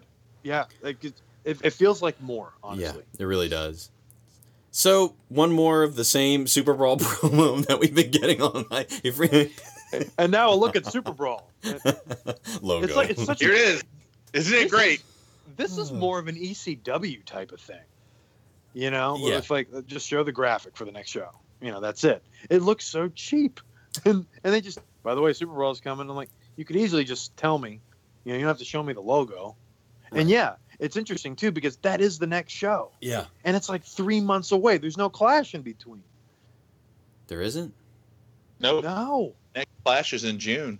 Yeah, this is our next show. That Japanese thing is somewhere. I'm thinking. I mean, it's not on the network because I looked. So there's literally a fourth of this year that we're cutting out. Really? There is no show? Wow. Oh, I looked it up. Yeah, there's no show. All right. Fair enough. I didn't do my homework. God dang it. Well, you kind of did because I keep that list you sent. Yeah. On my phone at all times, so I can go, okay, what's the next show? That. Jesus. Yeah, and I looked at. That's where I found it. I was like, holy shit! There's 3 months of nothing from us, like in terms of the timeline. I think it's the biggest gap we have. Yeah, I think you're right. Okay. Maybe we should find that Japanese show. Somebody out there might be able to find it. I guarantee somebody out there is probably... Yeah, if somebody could supply that for us, I'd say that might not be such a bad idea to do something like that. Well, god dang. So, all right. This next bit, I'm gonna turn this over to you, Chuck, because you put it out on Twitter. This is your this is this is where I know you had some stuff to say. So, why don't you set this up for us? Jim Ross, Dusty Rhodes, and Julian. Is that his name? Yeah, it's his name. Okay. So, well, this is my favorite moment of the night. Julian won some kind of contest, and apparently this is the reward. Standing with Jim Ross and Dusty, with Dusty oddly having his arm around him, and JR basically asking him questions. And the questions are as follows. And because it gets off to a bad start right off the bat. He goes, who is your favorite? JR asks, who is your favorite team tonight in the War Games? And then Julian, the future Warrior Award winner, replies with Doom. And this is a problem for two reasons. One, as JR points out, well, they just split up, kid. Which is really funny. But the other reason that it's a problem, they're not in the fucking War Games. And he's wearing a Sting shirt. And he's wearing a Sting shirt on top of that. And he's answering very monotone. I swear to God, it's like he just got in the building. It's like, did you not just see Doom, like, just absolutely disintegrate in front of our eyes? And the kid, he's just, yeah, Doom. Mm-hmm. Yep, they broke up. And JR, he just, all right, kid, why don't you go back to your seat? He says something like that. He just dismisses him. All right. So to follow up with you, Charlie, when we do the episodes and we're recording, I like to play the pay-per-view in the background because I like to see how longer we go, right? So since I was aware of Julian's existence after watching it my time, I spotted old Julian. So what he won front row seats for his family. And what's cool is the kid, I guess, is his older brother because they're the only black people that are in this section. Is the guy who's casually shooting the middle finger? It's that family. It is. Yes. Why didn't you say this earlier? This is great. Yeah, I did not know that. That's cool. So I was waiting for now.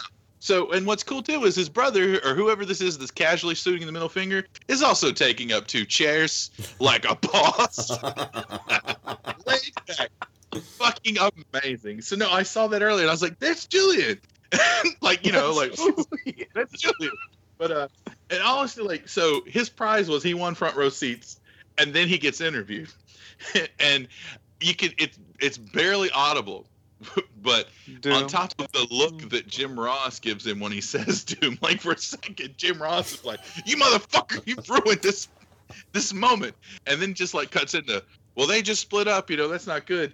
And when Dusty walks the kid away, Dusty's like, "That's a good job, baby." Just like walks him off, it's like, but I mean, who knows if the kid was told you're going to be on TV? He was just like, "Hey, I won tickets."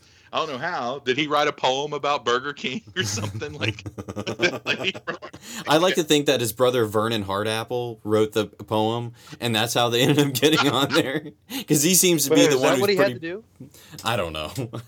I'm about to say he had to write a poem to get into WCW. There was the Burger King, the NWA Burger King Poetry Slam contest from like way back. Remember, the winner got to walk Captain Mike Rotunda to the ring. Oh my God, that's right. But like, this is just like a microcosm and a much larger problem with professional wrestling. Never interview the fans. Never interview the fucking fans. Like this is one of the worst ones and I hate saying that because this is a kid, but the kid just comes off like a moron, and it's not his fault. He's just not ready for the camera. And another great example is anytime WWF did the In Your House shows. Yeah. When remember when they do that, they'd make the phone call and the assholes would never answer. Right. And Todd Pettengill would be like, "Oh, they're missing out on this opportunity." And I think they in one In Your House they actually hang up the phone and then call somebody else. They go, "Oh, he missed out on that house." And God, it was just so dumb.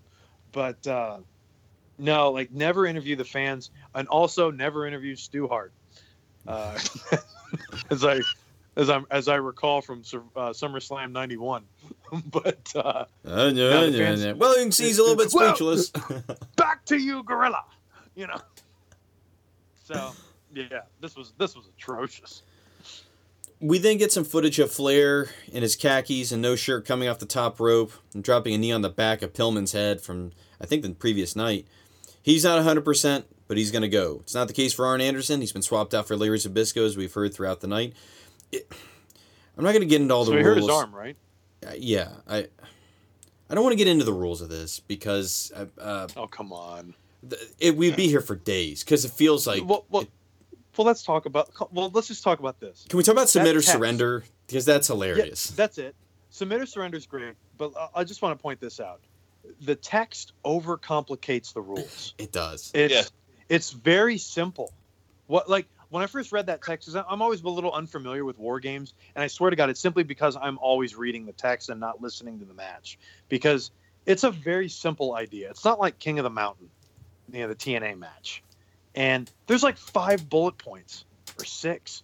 And, They're and it 9. takes up multiple 9? It takes up Yes. multiple pages. And it's very simple. It's like first 5 minutes, there's 2 guys, and then there's a coin toss, and then every 2 minutes, 2 other guys, one guy comes in, one guy comes in, and then when they're all in, it's a submission match. It's very simple. And I actually had to pause every time and read it and then go, wait a minute, is it really just like the rules 1 and 5 combined and that's it? Yeah, they just repeat. And instead of, they make each person's entry, and then it's 3-on-2 for 2 minutes until it's 2-on-2 for 2 minutes. Well, then the best part is during all that bullshit, all those things, the one thing that they don't put in is the most important part, which is how to win the damn match. That's not in the text. No, they just, and I don't, do you guys, what's the difference between submit or surrender? I don't know. It's the same thing. Because Or just pass out or die. As Well. or get told by a large, inarticulate Argentinian that an illegal alien. He's stealing that baby. illegal alien. He's coming to take right to him his Patrick, job. You know what? He's right. You don't know what he's saying. so here we go. Once again, our teams are Ric Flair, Sid Vicious, Barry Windham, and Larry Sabisco. One of these is not like the other. Are taking on a great team of Sting, Flying Brian, and the Steiner brothers. Jason, so there's a lot to unpack with this match, obviously. So, just take it bit by bit or however you want to. Sure, because it's Tony Schiavone. Now, everyone, for the words you've been waiting to hear in audio that cannot be heard because it's not coming through the TV, just recording off the PA, it's time for War Games. And here comes the cage with all kinds of pomp and circumstance and pyro, but only one part of the cage is shooting off pyro at some point, and then the cage bends in the middle. I was getting very nervous for what's going on. But luckily, when they get it set up, here come the Horsemen, not with Horseman music, I guess because they're technically not the Horsemen because Larry Zbyszko's there. It was weird how they presented the teams when they come out. They announced them in pairs instead of saying, here is the Horseman, this and this. It was just really awkward to come through. And it's going back to the way that Tony Schiavone is reading these rules is luckily, though, as Tony Schiavone reads them, they highlight like some karaoke machine so that you can easily follow along, which is good. So we get in, and Barry Windham just hops right on in, and they're out there. Here comes Sting's guys, and they're like, who do we go? Who we go? And Brian Pillman outwits Sting and everybody with his taped up shoulder and just runs into the ring. Now, it's Pillman, so we all know what Pillman will become later on. So were either of you hoping he would pull a John McClane from the end of Die Hard and have the pistol from the Home Invasion taped to his back next to where that shoulder was? I was waiting for the gun. I was. Yes. That would be good. Who's going to submit? So, and still, as someone who's watched a lot of War Games, I was a little confused. I always thought War Games was elimination, but it's not. It's just no one can get eliminated until everyone comes in. So, but my big question is, if I were the Horseman, wouldn't you have Sid Vicious start out for you? No. If you're gonna here's why. Here's why. I don't know how good a shape Okay. he's in. I want to wait. Okay. I want to keep him back as long as I can. I probably would have sacrificed Zbyszko. Just get out there. Fuck you. Glad you could be Larry. Who's going first? Okay. I get it. I mean, just me, I was thinking, man, if you're going to have someone locked in there for 5 minutes, just let Sid Vicious kill him. But that makes sense. Don't worry, Jason. He takes care of that later. Oh, yeah? Didn't Zbyszko go in the Hall of Fame a few years ago? Yeah, and he's still talking. His speech is still going on. That's right. Damn. Who the hell's this guy? So that makes sense. I was just thinking, so Barry Windham is going to bleed to death. Oh, my God. Very early in the Jesus. because that is a lot of blood. That's like Sid at what pay per view that we like in our first season where they had to like call. Oh, it was Halloween Havoc. It was Havoc. It was the first. It was the very Goldberg first match. episode of the pod. It was. Yeah, right. Havoc '99. Yeah, it's still bad. But you know, I am really, really into no sell Brian Pillman because he like Wyndham's just hitting him and Pillman's like, nope. I'm the look, dude. It is so good. It's literally like they're like, look at him. He's got so much heart. He's so much heart. Meanwhile, the guy in the ring is like, I'm sick and tired of them calling out how little I am. Fuck them. Watch this shit. I can do stuff y'all can't do, and it's really good. I was surprised that Flair was the second of the Horsemen in, but it makes sense because then he's the dirtiest player in the game. He can be in there and just double team all day. This is the first time I think I've ever seen Flair do his little crotch thing because he goes over to Sting's guys at the outside and puts his hand on the rope and just shoves his little dick in their face. It's kind of weird. I thought that was like WWE, I'm 60 doing what I can to get a pop from the crowd Flair. But when Sting comes in, this crowd jumps to a whole other level. It is incredible of just how into it, and Sting's got them fired up. He's just going crazy. He's going ballistic. But even in a War Games, Flair versus Sting match is a Flair versus Sting match. It's paint by numbers, just with extra squares. But we go, and then Zbyszko comes in. I don't think other than that I have a note about Zbyszko. But I am He's a a big non-factor. Yeah, I am. He's Deborah. I am a big fan of Rick Steiner's onesie that have numbers all over it. I just wish Scott was the one that was wearing it. Yeah. That would just be really, really good. So finally, when Sid gets in and everybody is in this ring, which, in a way, like, yes, I was confused at why they didn't kick Sid off, but I was super excited. Okay, you got fresh-ish Sid Vicious against super fresh Scott Steiner. And in a way, I was like, oh, this is so cool. And it looked great how they had the ref holding Scott Steiner barely to keep him from just good luck. Yeah. Scott Steiner wanted to get in there. I don't think that cage would have stopped him because that door is barely hanging on, by the way. But I'm not sure what happens. At some point, Sid looks very confused after he throws Rick Steiner into the cage and comes back and grabs his head. It's like Sid forgets where he is, or Sam Beckett jumps into Sid. I don't know, but he just forgets. Oh boy! He looks at Brian Pillman. to make wrong what should have been right. That's right. But The evil leaper. It's really weird, and then they just go to it. So I'm not sure what happened. Then you get to this everyone go into a big spot. I don't know what to think of that, especially because Sid Vicious is over there yelling at Brian Pillman, "Figure 4, put me in the figure 4." I heard it too. And everybody is, here we go. And at this moment, there it is. And it's cool because you see, like, here's the Horsemen. They're getting there. Oh, they're getting their just desserts. So look at that. Dusty says, there is no way out because you can't get to the rope. There's no ref. No way out unless you get out. Or for some reason, everybody just lets go of the hold at once, which is what happens. Just they all stop. Like, no one keeps in there. I don't get it. Flair will not take a flat back bump, even if he's being thrust into the ceiling of the cage. He is sideways. That spot where Sting like just gorilla presses him like so many times, and Flair's like turning each time like ooh, oh god, the old good old talky Flair stuff, which just sounds pretty bad coming from that, I'm sure. But here we come, and in my brain I was like, why didn't Sid just get in here and just start power bombing everybody as soon as he walked in, and then he power bombed the smallest man in the match, and now I see why. That was gross and scary. But, it's like the tweet I put out. Hey, Brian, you okay? I don't know. Good, because we're going again. So give it to Sid. He corrects. He goes, okay, I'm going to over like we're going to do a Racer's Edge here. And then that's the end. And just as Elegante lumbers out, I was just like, good. That's got to be Elegante. Yeah. Okay. All right. Here we go. He's coming out. They're setting up. He's coming to check on his friend. His little tiny. Okay. Why doesn't Elegante rip the fucking door off?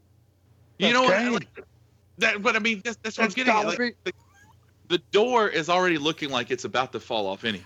Jason, so I don't think this is storyline anymore. I think they just like, dude, go out there, wave the match off, stop it, because he's out. I get he's out, but I mean that's just it's just so dumb for someone who's not in the match to call the match. I mean, I guess maybe that's what the surrender is. You don't have to be in the match to surrender. You just say stop. Didn't it make you think that maybe he should have been in the match and not Pillman? Exactly. That's what I was thinking too. Because at first, I remember I thought they were saying at one point during the Clash that War Games was Sting, Luger, the Steiners, and Pillman against the Horsemen and someone else. And then it changed to just this 4. But my thing is okay, Arn's not in the match, but he's out there. But he doesn't do anything. Mm-mm. There's nothing that's Arn Anderson Horseman shenanigans at all. And I guess I get where you're saying they just called the match, but then at the same time, they called the match, but there's barely any time left on the show. Because we cut to Dusty and Jim Ross just sitting there. Fans, I don't know how much time we have left in our broadcast, but enough time to have a ref cut a promo, Dusty cut a promo, and then them queue up a replay from 3 matches ago, but the tape isn't ready yet, and then have 60 seconds of credits on the pay-per-view. I gave this a 5 because it's War Games, The Match Beyond, called by ref decision. Okay, Charlie, walk us through everything in this match, what you thought about it. What did you think of it? Brian Pillman is a 2-time All-American. He played for the Cincinnati Bengals, and when he left, he got the Courage Award, whatever the fuck that is. Jim Ross says that his heart cannot be measured in inches or pounds, but they can probably be measured in yards, right, JR? This is one of my least favorite kind of ways to build up a wrestler, is to say things like when they talk about his heart, because what that means is, yeah, we know he's small, and Brian Pillman's not small, but when he's standing next to Sid, yeah, everyone is small standing next to Sid. I mean, he's like Arn Anderson is other than his belly is really no bigger than Brian Pillman. But for whatever reason, that doesn't get brought up. I just hate this. I hate that if Jim Ross talking about the fucking football shit, trying to get these guys over, and it's like, no, they're already over. It's like, let's talk about their wrestling ability. Let's talk about what they're capable of doing in the ring. Brian Pillman, in WCW, especially during pre-Hollywood Blondes, is one of the most exciting wrestlers that they have. But this bullshit about his heart, it just drives me nuts. Wyndham getting busted open. I didn't see him blade. It happened right around the time where he was getting his face smashed into the cage. It had to be a blade job simply because of how much blood was coming out. Sorry, we got to go back to the how small Brian Pillman is. He is the littlest man in War Games, but with the biggest heart. Oh, that's a health problem. Yes, and it will be down the road. Ric Flair comes in. And I've talked about this earlier, but I think I need to bring it up again simply because this is a little bit more extreme. And this is Ric Flair selling this coward bullshit for literally any wrestler. And it's not just for Brian Pillman. It's for an injured Brian Pillman.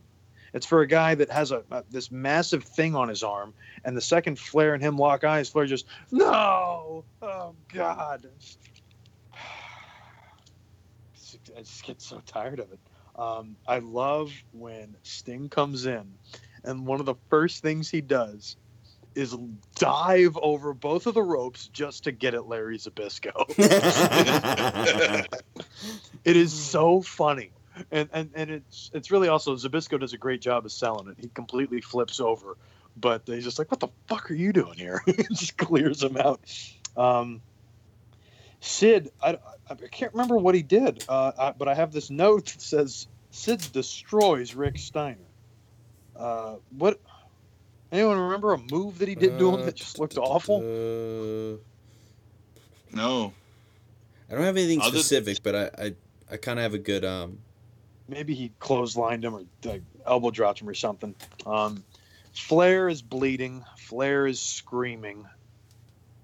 And it's just so awful. I do like Sting picking him up and just gorilla pressing him repeatedly into the top of the cage. Yeah. Like that's really cool and really shows like his strength and his ability to control the situation with him up there.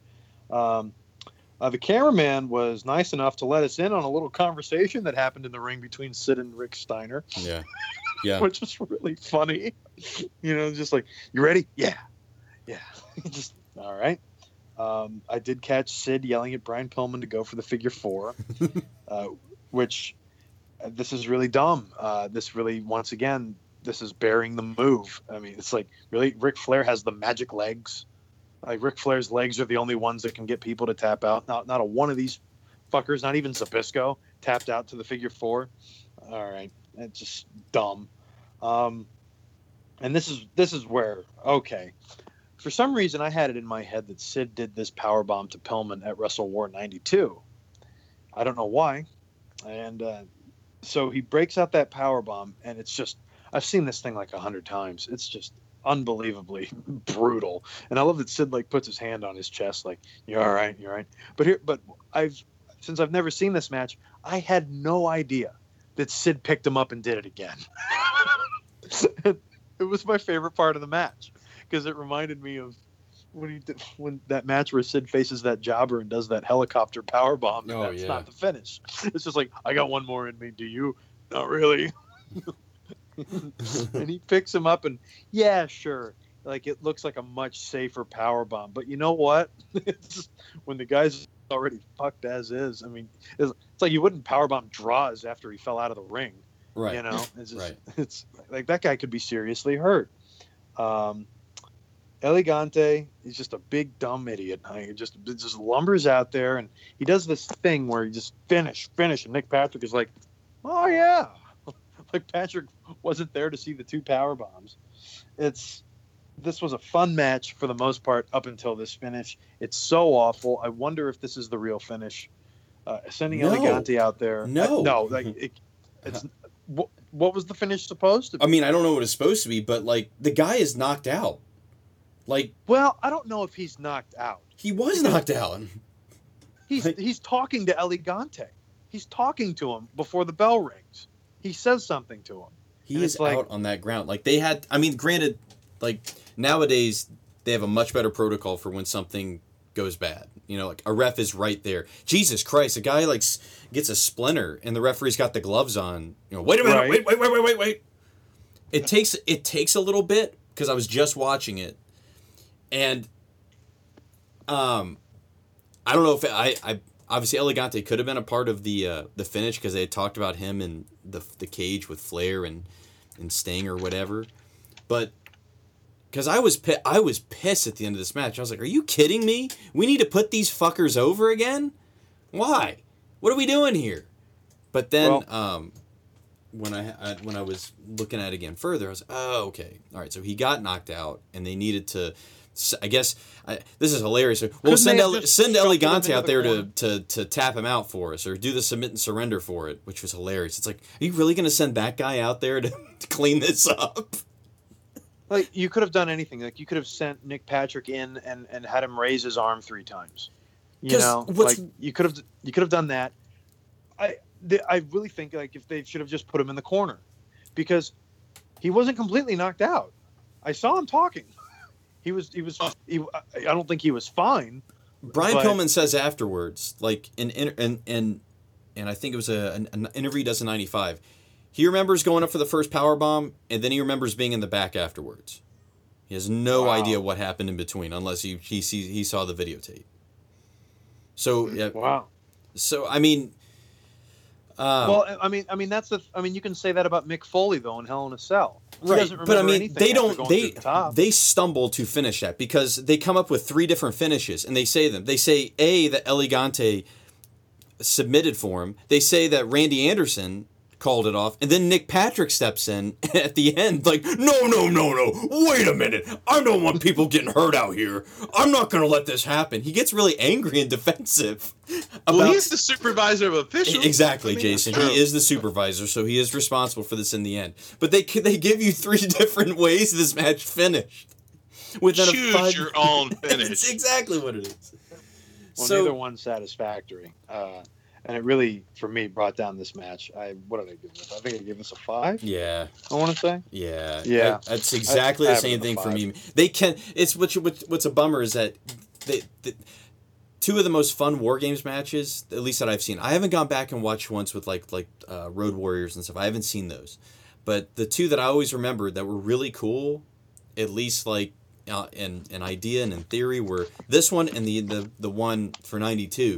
Which is really cool as well. But they screw up the finish with both of them. Like, they just don't have good finish. And this one is a little bit different than the one that you get in a year. But it really does. I hate to say that it hurts the match and it hurts everything that happened before it, but it does. It really does, because it sucks that the fucking Horsemen have to go over in this. But the circumstances are what they are with why they finish the match and everything. I do love there is a moment where Sid wallops Scott Steiner with a big boot and doesn't shatter his leg, which I thought was great. I was like, good for Sid. The chops, the absolute savage chops that Pillman and Flair give each other are great. Man, they are just like, fuck you, I will go harder. And no. My favorite part of the match show is the opening with Wyndham, because I think Wyndham does an amazing job of bumping all over the ring. For Pillman. I think he does a great job at that. His blood is unbelievable. And then it's just funny because Flair, not to be outdone, is like, you know what? I can gig too. And then it becomes everybody's default move to Ric Flair. If you encounter Ric Flair in the WrestleWar, just rake his face across the cage. Just do that. It's great. Just do that to old Flair. Get him to scream some more. Old Flair. But yeah, it is just a shame about that finish. And then, like you guys said, all the shenanigans afterwards. When people kept saying about the finish of this, and it, like with Dusty, and they were kind of and I was equating it to, okay, is Pillman going to get knocked out of this, and then Dustin Rhodes is going to come in and finish it or something? Like I was waiting for some bullshit like that, to be honest. So that's why when El Gigante came out, I was like, is he going to finish the match? It's like, is that legal? Like, isn't with this submit, we've gone... the match beyond. Yeah, this is the match. Wait, it's been more than 2 minutes. Is it time for someone else to come in? Oh, man. But yeah. Having to listen to Shivani count down every couple of minutes was getting annoying. Yes. 15 seconds! Ugh. So, yeah, I'm right with you guys on that. So, as Charlie, have you gotten everybody's? I didn't get your rating. 5. I gave my 5. 5. Yeah. Yeah, I've got them all. I Okay. just need to add them up. All right, so go ahead, man. I'm pulling up the cage match one. What's our cumulative on this, ma'am?